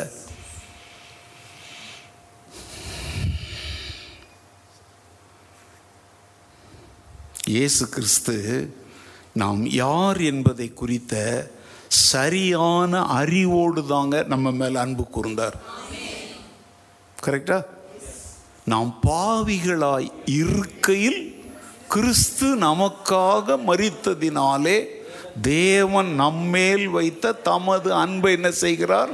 ரோமர் 5:8 படிக்கிறோம். அப்போது அவர் நம்ம மேலே அன்பு வைக்கும்போது நம்ம யார், என்ன லட்சணத்தில் இருக்கிறோம், நம்முடைய நிலைமை என்ன, எல்லாத்தையும் தெரிஞ்சுதாங்க நம்மளை நேசித்தார். இன்னைக்கு நம்ம என்ன சொல்கிறோம் தெரியுமா? தெரியாமல் போய் இவங்க கூட பழகிட்டேன், தெரியாமல் இவங்களுக்கு நேசித்துட்டேன், தெரியாமல் இவங்க அப்படின்னு நம்ம சொல்கிறோம்ல. சாரி, கிறிஸ்தவ வாழ்க்கையில் அப்படி தெரியாமல் நேசித்துட்டேன்னு ஒன்று கிடையவே கிடையாதுங்க. அன்புனா அன்பு தான். அவங்க துரோகம் செய்தாலும் அந்த இடத்துல நம்ம காட்டின அன்பை குறித்தோ நம்ம செய்த சேவைகளை குறித்தோ நம்ம வருத்தமே படக்கூடாது.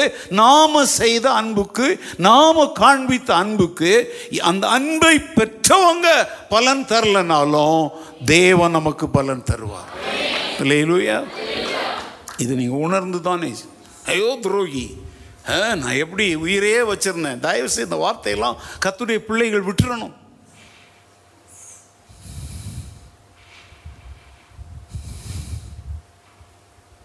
யூதாஸ் கட்டி பிடிச்சி முத்தம் கொடுக்குறான்.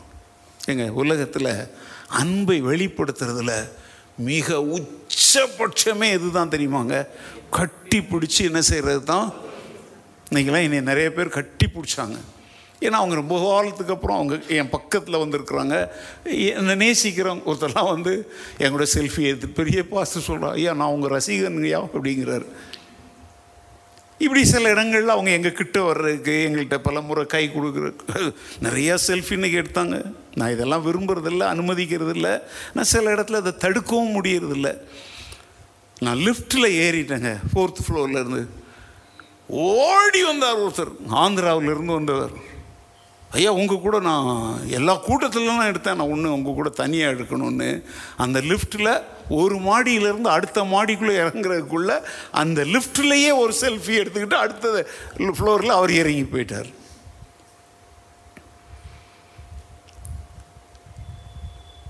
அந்த அந்த கட்டி பிடித்தல், முத்தம் கொடுத்தல், உலகத்தினுடைய அந்த பார்வையில் அதை பார்க்காதீங்க. உலகத்தில் கூட நம்ம அதிகபட்சம் அவ்வளோதான் செய்ய முடியும்.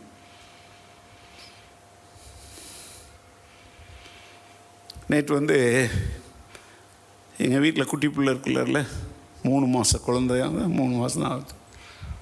அவங்க பாட்டி அம்மா தூக்கி வச்சு எதுக்கு அது ஒப்பாரி வைக்குது, தாங்க முடியல, அழுவுது. உடனே நான் அந்த பக்கம் அப்படி போனேன். உடனே என்கிட்ட கொடுத்தாங்க.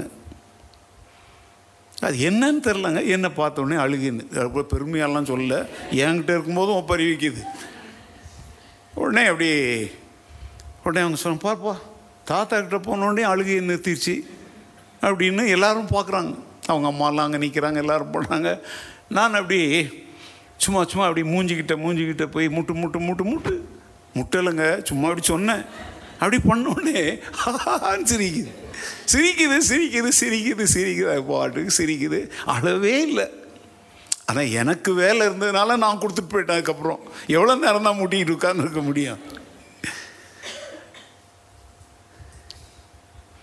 அப்போ அந்த பிள்ளைக்கு நான் என்ன பண்ணுறேன் தெரியுமாங்க, அது சிரித்த உடனே என்ன பண்ணேன், சரி அது இப்போ டென்ஷன் அது மாற்றணும் இல்லையா, அதனால் அதுக்கு அப்படியே ஒரு முத்தம் கொடுத்து, அது அப்படியே நெத்தியில் 2 முத்தம் கொடுத்து, வேறு அதை தவிர வேறு என்ன, அதை கடிக்கவா முடியும், சாப்பிடவா முடியும்?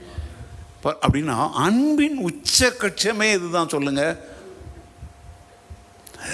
இன்றைக்கி உலகம் அதை ரொம்ப கேவலமாக பண்ணிக்கிட்டு இருக்குது. யூதாஸ் அதை செய்கிறான். அப்போ ஆண்டவர் அவங்கள்ட்ட ஒரு வார்த்தை கேட்குறாரு, ஸ்நேகிதனே. சும்மா கரெக்டாக வசன, ஸ்நேகிதனே. ஏங்க, அவன் காட்டி கொடுக்குறான்னு இவருக்கு தெரியுது, துரோகம் செய்கிறான் தெரியுது. ஆனால் அவனை என்னன்னு கூப்பிடுறாரு? ஏன்னா ஸ்நேகிதன் தான் கட்டி பிடிச்சி என்ன கொடுப்பான், முத்தம் கொடுப்பான். மனுஷகுமாரனை முத்தத்தினாலேயா காட்டி கொடு. அதனுடைய அர்த்தம் என்ன தெரியுமோ? முத்தம் காட்டி கொடுக்கப்படுவதற்குரிய அடையாளம் அல்ல, முத்தம் ஏற்றுக்கொள்வதற்குரிய அடையாளம். அவர் சொல்றாரு, எந்த அடையாளத்தை எதுக்கு போய் யூஸ் பண்ற யூதாஸ் சொன்னாரா?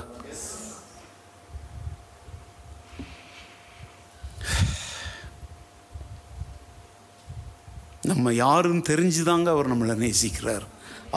அவன் யாருன்னு தெரிஞ்சு தான் சிநேகிதனேன்னு சொன்னார். இந்த ராத்திரி வேலை எனக்கு உட்காந்துருக்குற, நீ ரொம்பலாம் பெருமைலாம் பாராட்டாத, நீ யாருன்னு தெரிஞ்சு தான் அவர் உன்னை நேசிக்கிறார். நாம் நிர்மூலமாகாது இருக்கிறது, இதை மறந்துடாத. நீ என்னவோ நேற்று 5 அதிகாரம் வாசித்துட்டதுனால இன்னைக்கு உன் மேலே அன்பை பொழியிற, நீ அடுத்த 5 வருஷத்துக்கு பைபிளே தொட மாட்டியா இருக்கும். அதனால் அதைத்தான் அங்கே பேதுரு சொன்னான், கர்த்தாவே நீர் எல்லாவற்றையும் அறிவீர், நான் உம்மை நேசிக்கிறேன் என்பதையும்.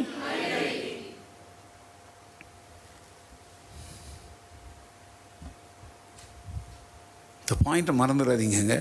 நம்ம யாருன்னு தெரிஞ்சுதான் நம்மளை இயேசு கிறிஸ்து நேசித்து நம்மளை ஏற்றுக்கொண்டிருக்கிறார். அல்லேலூயா. சமாரிய ஸ்திரீ யாருன்னு அவருக்கு தெரியுமா தெரியாதா? அவரே சொல்றார், நீ இப்படி வாழ்ந்த, இப்போ இப்படி வாழ்ந்துட்டு இருக்கிற, நான் உனக்கு ஒன்று சொல்கிறேன், நான் கொடுக்கும் தண்ணீரை நீ குடிச்சேன்னா அது நித்திய ஜீவ காலமாய் உனக்குள்ளே இந்த ஊருகிற என்ன இருக்கும், என்னவா இருக்கும் சொன்னாரா? சொல்லலையா? அவளுடைய வாழ்வின் தாகத்தை தீர்த்தாரா? தீர்க்கலையா? அவள் யாருன்னு தெரிஞ்சு தானே செஞ்சார். இப்போ அந்த பாவியான ஸ்திரீ தலைமுடியால் துடைச்ச பொழுது அவளை டிஸ்டர்ப் பண்ணாதீங்கப்பா, அவளுடைய பாவங்களை நான் மன்னிச்சிருக்கிறேன்னு தெரிஞ்சு தானே மன்னிச்சாரு. ஒரு விபசாரத்தில் கையும் மையுமா பிடிக்கப்பட்ட ஸ்திரியை பிடிச்சிட்டு கல்லெறியும்படி நிற்கும் பொழுது அவர் சொல்கிறாரு, நானும் உன்னை ஆக்கினைக்குள்ளாக தீர்க்கமால, ஆனால் போ, இனி என்ன செய்யாத. அவள் தெரிஞ்சுதான் அவருக்கு மன்னிப்பு கொடுத்து ஒரு புது வாழ்வை கொடுத்தாரு. சொல்லுங்க. இல்லை ஆக்சிடென்டெல்லாம் ஆண்டவர் உங்களை நேசித்துட்டார், இல்லைங்க. நம்முடைய சரித்திரம் முழுசும் அவருக்கு தெரியும். ஒருவேளை மனிதர்கள் நம்ம மேலே அன்பு காட்டும் போது நம்முடைய சரித்திரம் முழுசும் தெரியாமல் நம்ம மேலே அன்பு காட்டி அது தெரிய வரும்போது, ஐயோ உன்னை நம்பி நான் ஏமாந்துட்டேனே, மோசம் போயிட்டேனேன்னு சொல்கிறாங்க. ஆனால் ஆண்டவர் ஒரு போதும் நீ என்னை மோசம் பண்ணிட்டியே, நீ என்னை இப்படி ஏமாற்றி அன்பை பெற்றுட்டியெல்லாம் அவர் சொல்ல வேண்டிய அவசியமே இல்லை. ஏன்னா அவர் சர்வ ஞானம் உள்ள தேவன், தெரிஞ்சுதான் உன்னை ஏற்றுக்கிட்டு இருக்கிறார். அதனால ஆண்டவர்கிட்ட போய் மூடி மறைச்சி அட்ஜஸ்ட் பண்ணி அப்படிலாம் ட்ராமா போட வேண்டிய அவசியமே இல்லை. Be open to the Lord. அவர்கிட்ட போய் இருதயத்தை திறந்து கொட்டிடு. அவர்கிட்ட மாத்திரம், ஆண்டவரே நாங்கள் உமக்கு விரோதமாக ஏதாயிலும் செய்திருந்தால் இந்த ட்ராமாலாம் போடாத, செஞ்சதை சொல்லு, மன்னிச்சிருவார். நம்முடைய பாவங்களை நாம் அறிக்கையிட்டால் நம்முடைய பாவங்களை நமக்கு மன்னித்து எல்லா நியாயத்தையும் நீக்கி நம்மை சுத்திகரிப்பதற்கு அவர் உண்மையும். எவ்வளோ அர்த்தமுள்ள வசனங்கள். நம்மில் பலர் ஆண்டவருடைய கிருபையை, இரக்கத்தை, ஆசீர்வாதத்தை, நன்மையை, செழிப்பை பெற்றுக்கொள்ள முடியாமல் இருக்கிற காரணம் என்ன தெரியுமாங்க? புருஷன் மனைவி கிட்ட, மனைவி புருஷன்கிட்ட, பிள்ளைங்க கிட்ட, பிள்ளைங்க பேரண்ட்ஸ்கிட்ட, நண்பன்கிட்ட போடுற அதே ட்ராமாவை நம்ம யார்கிட்டையும் போட்டுக்கிட்டு இருக்கிறோம்.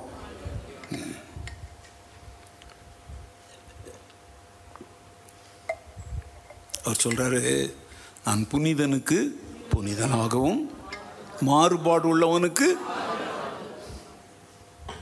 தயவு செய்து இந்த அன்புங்கிற மேட்டரில் ஆண்டவற்றை மாத்திரம் மாறுபாடு உள்ளவங்களா நடக்காதீங்க. அதுக்காக அர்த்தம் மற்றவங்கள்ட்டெல்லாம் நடங்கன்னு அர்த்தம் இல்லைங்க. நீங்கள் ஆண்டவர்கிட்ட ஓப்பனாக இருக்க பழகிட்டீங்கன்னா எல்லாரோடும் ஓப்பனாக இருக்க உங்களுக்கு அறிவும் புத்தியும் ஆண்டவர் தரும். பொய் சொல்ல வேண்டிய அவசியமே இல்லைங்க.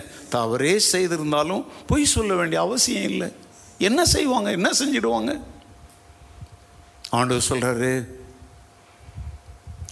உங்கள் சரீரத்தை மாத்திரம் கொல்லுகிறவர்களுக்கு நீங்கள் பயப்படாமல் உங்கள் சரீரத்தையும் ஆத்துமாவையும் நரகத்தில் தள்ள வல்லவருக்கு என்ன செய்யுங்க. மனுஷன் அதிகபட்சம் நம்முடைய சரீரத்தை தான் கொல்லுவான். ஆனால் அதை விட மேலான ஒன்று இருக்குது, என்னது? ஆத்துமா. அதுக்கு 2 இடம் காத்துக்கிட்டு இருக்குது. ஒன்று பரலோகம், இன்னொன்று. அது விஷயத்தில் எந்த மனுஷனும் நம்மளை குறித்து என்ன எடுக்க முடியாது, முடிவெடுக்கும். ஒரு தூக்கு தண்டனையே கொடுக்குறாங்கங்க, அவங்க என்ன தான் செய்ய முடியும் அந்த இடத்துல? அவன் சரீரத்தை தான் கொல்ல முடியும். ஆனால் கொன்னதுக்கப்புறம் அவன் ஆத்துமா இருக்கு பார்த்தீங்களா, அது லாசர் இருந்த இடத்துக்கு போகணுமா, ஐஸ்வர்யவான் இருந்த இடத்துக்கு போகணுமாங்கிறத முடிவு செய்யறது இந்த நீதிமன்றமோ போலீஸாரோ அல்ல. யார் சொல்லுங்க? கர்த்தர்.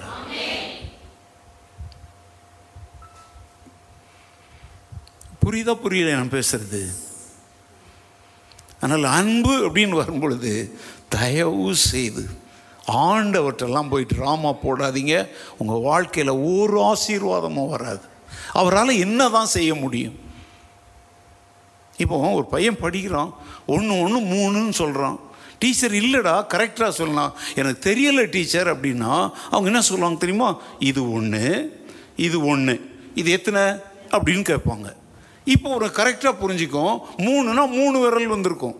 இப்போ இங்கே எத்தனை அவங்களே சொல்லுவாங்க, பாருப்பா இது 1, இது 1, இந்த 2 சேர்த்து எத்தனை அப்படின்னா அந்த குழந்தை உடனே என்ன சொல்லும்?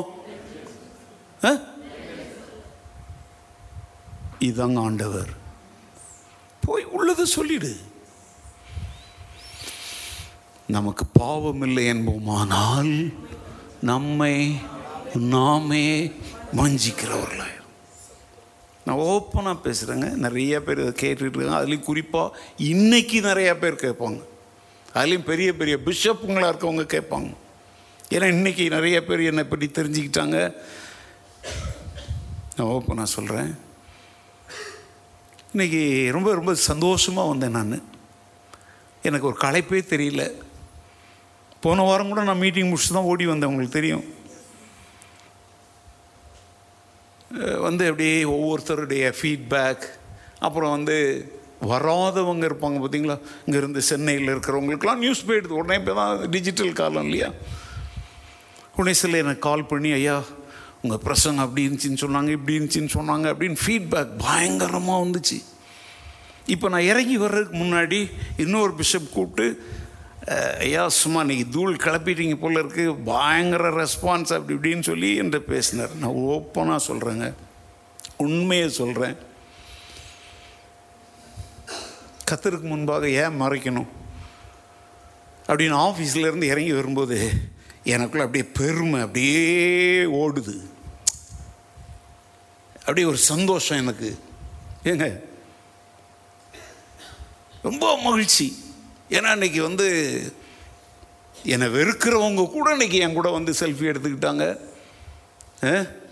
நேற்றைக்கு கேட்டாங்கங்க, ஐயோ அவரையா கூப்பிடுறீங்க, போட்டு தள்ளிட்டு வர அப்படின்னு சொன்னவங்களே இன்னைக்கு என் கூட ஐயா கர்த்தர் இன்னைக்கு என்னோட பேசினாரையா. பாருங்கங்க, கர்த்தர் அவருடைய ஊழியக்காரங்க, நானும் அவருடைய ஊழியக்காரன், நான் பேசுனது அவருடைய வார்த்தை. இதில் நான் சந்தோஷப்படுறதுக்கு என்ன இருக்குங்க? கர்த்தருக்கு தானே மகிமையை செலுத்தணும். நான் மேலேருந்து படிக்கட்டில் இறங்கி வரேன், என் உள்ளத்தில் அப்படியே சந்தோஷம்தான். ஆனால் அது உங்களுக்கு புரியாது, எனக்கு புரியும். அதில் ஏதோ ஒரு சுயம் அப்படியே லைட்டாக தலை தூக்குது. ஏன்னா அந்த இன்னொரு பிஷப் நாளைக்கும் இன்னும் பிஷப்புங்களுக்காக இன்னொரு கூட்டம் நடக்க பார்த்தீங்களா, அதில் என்கிட்ட சில வேண்டுகோள் வச்சிருக்கிறாரு. அப்போ அப்படியே அந்த பெருமை, இங்கே உட்கார்ந்த உடனே, ஆண்டவரே இந்த பெருமையை இப்பொழுதே நிலிருந்து சாகடிச்சிடுங்க. ஏன்னா நான் அடுத்தாலும் இப்போ உங்களுடைய மக்களோடு நான் பேச போகிறேன். ஏன்னா இந்த பிரதிபலன் இவன் இன்னைக்கு பாராட்டுற மனிதன் நாளைக்கு தூசிப்பான். ஆனால் ஆண்டவர் என்ன சொல்லுவார் தெரியுமா? நல்லது, உண்மையும் உத்தமுள்ள ஊழியக்காரனே, நீ கொஞ்சத்தில் எப்படி இருந்தாய், அதுதாங்க உண்மையான பார். அந்த நாளில் நம்ம அப்படியே எல்லாருக்கும் முன்னாடி, சர்வலோகத்துக்கு முன்னாடி கர்த்தர் நம்மளை அதுதான் உண்மையான சந்தோஷம். ஆண்டவரே இந்த பிரசங்கம் பண்ணது, பைபிள் ஸ்டடி நடத்தினது, இதுக்காகலாம் மக்கள் பாராட்டுறது, அப்ரிசியேட் பண்ணுறதில்ல என் இருதயம் ஒருபோது என்ன அடையக்கூடாது, சந்தோஷம் அடையக்கூடாது. ஏன்னா நான் என் கடமையை செய்திருக்கிறேன். இதனுடைய பிரதிபலனாக மகிமை, கனம், கைத்தட்டல் அப்படி ஏதாவது இருந்தால் அதெல்லாம் யாருக்கு தான் போய் சேரணும்? கர்த்தருக்கு தான் போய் சேரணும். இந்த கூட்டத்தில் ஆக்சுவலாக எல்லா இடத்துங்களையும் அப்படி போனாங்க. இன்றைக்கி என்னன்னு தெரிலங்க, மாலை மரியாதை, ஷால்வை எல்லாம் வாங்கி வச்சுருந்தாங்க. ஆனால் அவங்க பிரசங்கம் பண்ணுறதுக்கு முன்னாடி என்னை அறிமுகம் செய்யும்போது சொன்னாங்க, ஐயாவை கனம் கொடுத்துறதுக்காக நாங்கள் இங்கே எல்லாம் வாங்கி வச்சுருக்குறோம், ஆனால் எங்களுக்கு என்னன்னு தெரில, இதனால் அவரை கனம் பண்ணுவது அவர் செய்ய போகிற ஊழியத்திற்கு அது என்ன இல்லை, தகுதியானது அல்ல. அதாவது ஒரு ஷால்வை போடுறதோ, ஒரு உட்கார வச்சு கன்னட முறைப்படி உட்கார வச்சு தான் போட்டாங்க.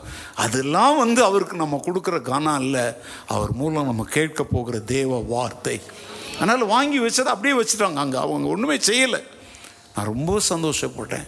ஏன்னா எல்லா இடத்துலையும் இப்படி பண்ணும்போது எனக்கே கொஞ்சம் ஒரு மாதிரி கஷ்டமாக தான். ஏன் தெரியுமாங்க, நாங்கள் செய்கிற ஊழியத்திற்கு கண்டிப்பாக அவர் பலன் தர்றார். பேச முடியாமல் இருந்தாலும் பேச பலன் தர்றாரு, நிற்க முடியாமல் இருந்தாலும் நிற்க கிருபை தர்றாரு. உன் பலவீனத்தில் என் பலன் பூர்ணமாய். இதுக்கு மேலே என்னத்துக்கு கைத்தட்டு, இதுக்கு மேலே என்னத்துக்கு மாலை, இதுக்கு மேலே என்னத்துக்கு பழத்தட்டு, இதுக்கு மேலே எதுக்கு சால்வை? இன்னைக்கு அவங்க அதை செய்யலை பார்த்தீங்களாங்க. அங்கே சந்தோஷம் அடைஞ்சிட்டு வந்தேன், ஆனால் இங்கே எல்லாரும் பாராட்டினோடனே பெருமை ஏறுது. இப்போ நான் இங்கே உட்காந்து நான் ஜெபம் பண்ணேன், மன்னிச்சிடுங்க ஆண்டவரே, அப்படி துளியாக எழும்பும் போதே முளையிலே கிள்ளிடணும். அதை ஜெபம் பண்ணிட்டு தாங்க நான் உங்கள் முன்னால் எழுந்து நிற்கிறேன். என்ன நான் உங்கள் முன்னால் உதாரணத்துக்கு நிறுத்தி சொல்கிறேன்.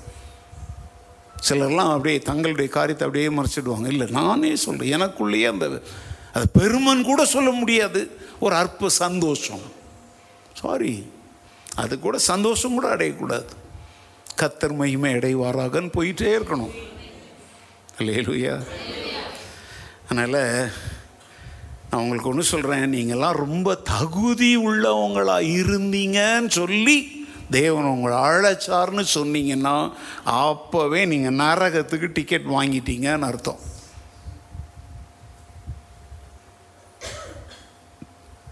தேவன் உன்னை நேசிப்பதற்கு உங்கள்கிட்ட ஒன்றுமே இல்லை, அதனால தான் அவர் உன்னை நேசித்தார். உங்கள்கிட்ட ஏதாவது இருந்திருந்தா அவர் உன்னை நேசிக்கணும்னு அவசியமே இல்லை.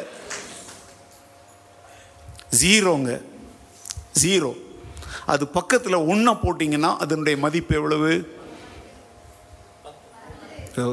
அது இந்த பக்கத்தில் ஒன்று. அந்த ஒன்றை தூக்கி அந்த ஜீரோவுக்கு முன்னால் போட்டிங்கன்னா எவ்வளவு? எவ்வளவு? புரியலையாங்க? ஜீரோ இந்த பக்கத்தில் போட்டோன்னா அது ஒன்று, இந்த பக்கத்தில் ஒன்றை போட்டால் அது எத்தனை ஆகிடும்?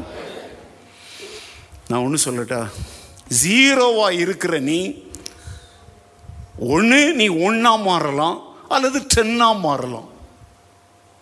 புரியுதா? ஜீரோவுக்கு மதிப்பு கொடுக்குறோம். நீ அதுக்கு அடுத்தால ஒன்றை போட்டனா உன் மதிப்பு எவ்வளவு? 1.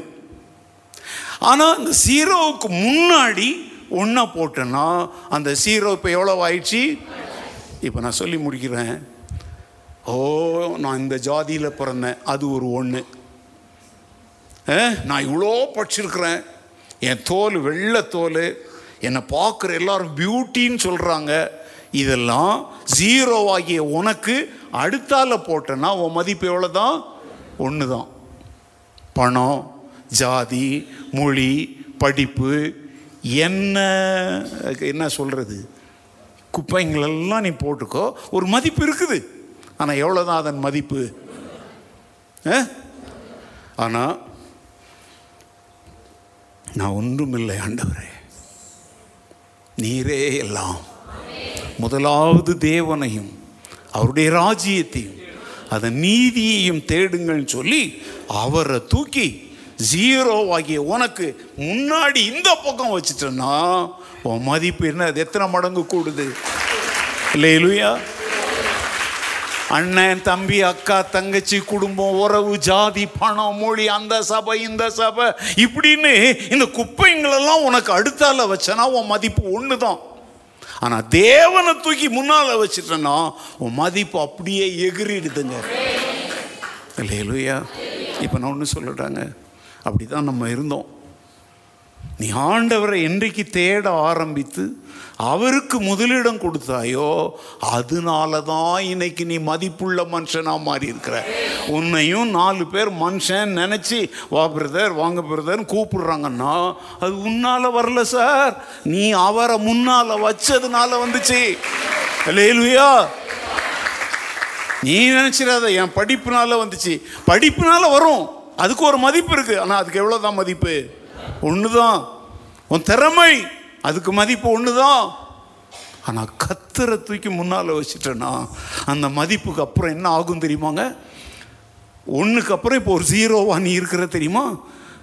அப்பொழுது இவைகள் எல்லாம் உங்களுக்கு என்ன செய்யப்படும்? அப்புறம் இன்னொரு 0 போடுறாரு. முதல்ல 0வா இருந்தது 10ஆ மாறிச்சு. இப்போ அந்த 0 பக்கத்தில் உன்னை இன்னும் ஒரு 0வா மாத்துறாரு. உன் மதிப்பு எவ்வளோ ஆகுது? இன்னொரு இன்னும் உன்னை தாழ்த்துற. இப்போ இன்னொரு 0 போடுறாரு. எவ்வளோ ஆகுற? 1000. இல்லை ஆண்டவரே, இதெல்லாம் கூட என்னால் வரல, எல்லாம் உம்மால தான் வந்துச்சு நீ சொல்ற. ஓகே, என் பிள்ளை இன்னும் தன்னை தாழ்த்துறான், இன்னொரு 0 போடுறார். இப்போ நீ எவ்வளோ ஆகுற? 10,000. அப்போவும் சொல்ற ஆண்டவரே, 10,000லாம் நான் சம்பாதிச்சது இல்லையா, என் திறமை சம்பாதிக்கல ஆண்டவரே. நீங்க இல்லைன்னா ஒரு நிமிஷம் கூட நான் நினைச்சு பார்க்க முடியல ஆண்டவரே. என் தோள் பலத்தால சுமக்க பார்த்தேன், சுமக்க முடியல. என் கால் பலத்தால நடக்க பார்த்தேன், நடக்க முடியல. அந்த பாட்டு தெரியல, பாட நேரம் இல்லை அப்படின்னு நீங்கள் அவர் பாட்டில் சரணடைஞ்சோடனே, ஓ என் பிள்ளை சுயத்தை வெறுக்கிறான்னு சொல்லி இன்னொரு 0 போடுறார். இப்போ மதிப்பு எவ்வளவு? 1,00,000. உன் மதிப்பு கூடிட்டே போகும். அதுதான் அவருடைய அன்பு. ஒன்றுமில்லாத உன்னை தெரிந்தெடுத்து உன் மதிப்பை கூட்டிக்கிட்டே போகிற அன்பு தாங்க இயேசுவின் அன்பு. அல்லேலூயா.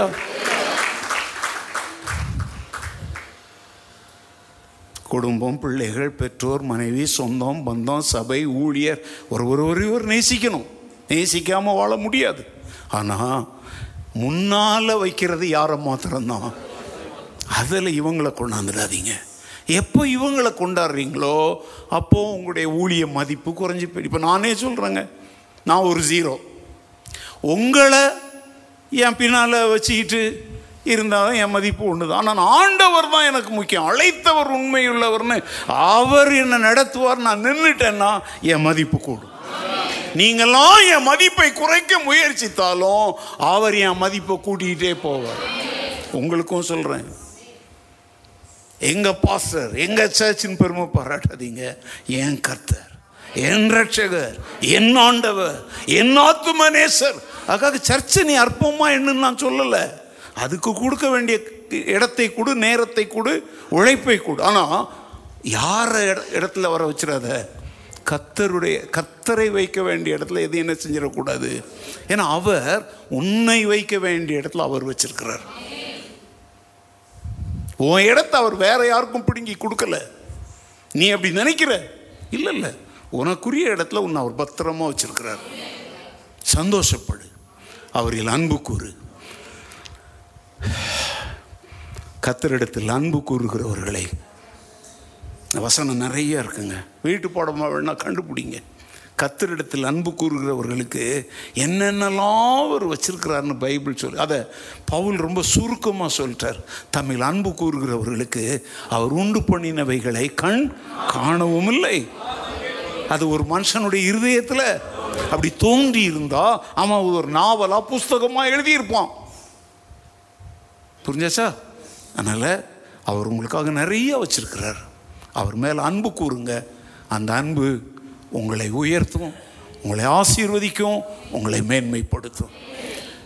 அந்த அன்பை இந்த இரவில் நாம் பெற்றுக்கொண்டு இருதயம் நிரம்ப அந்த இதை மறந்துடாதீங்க.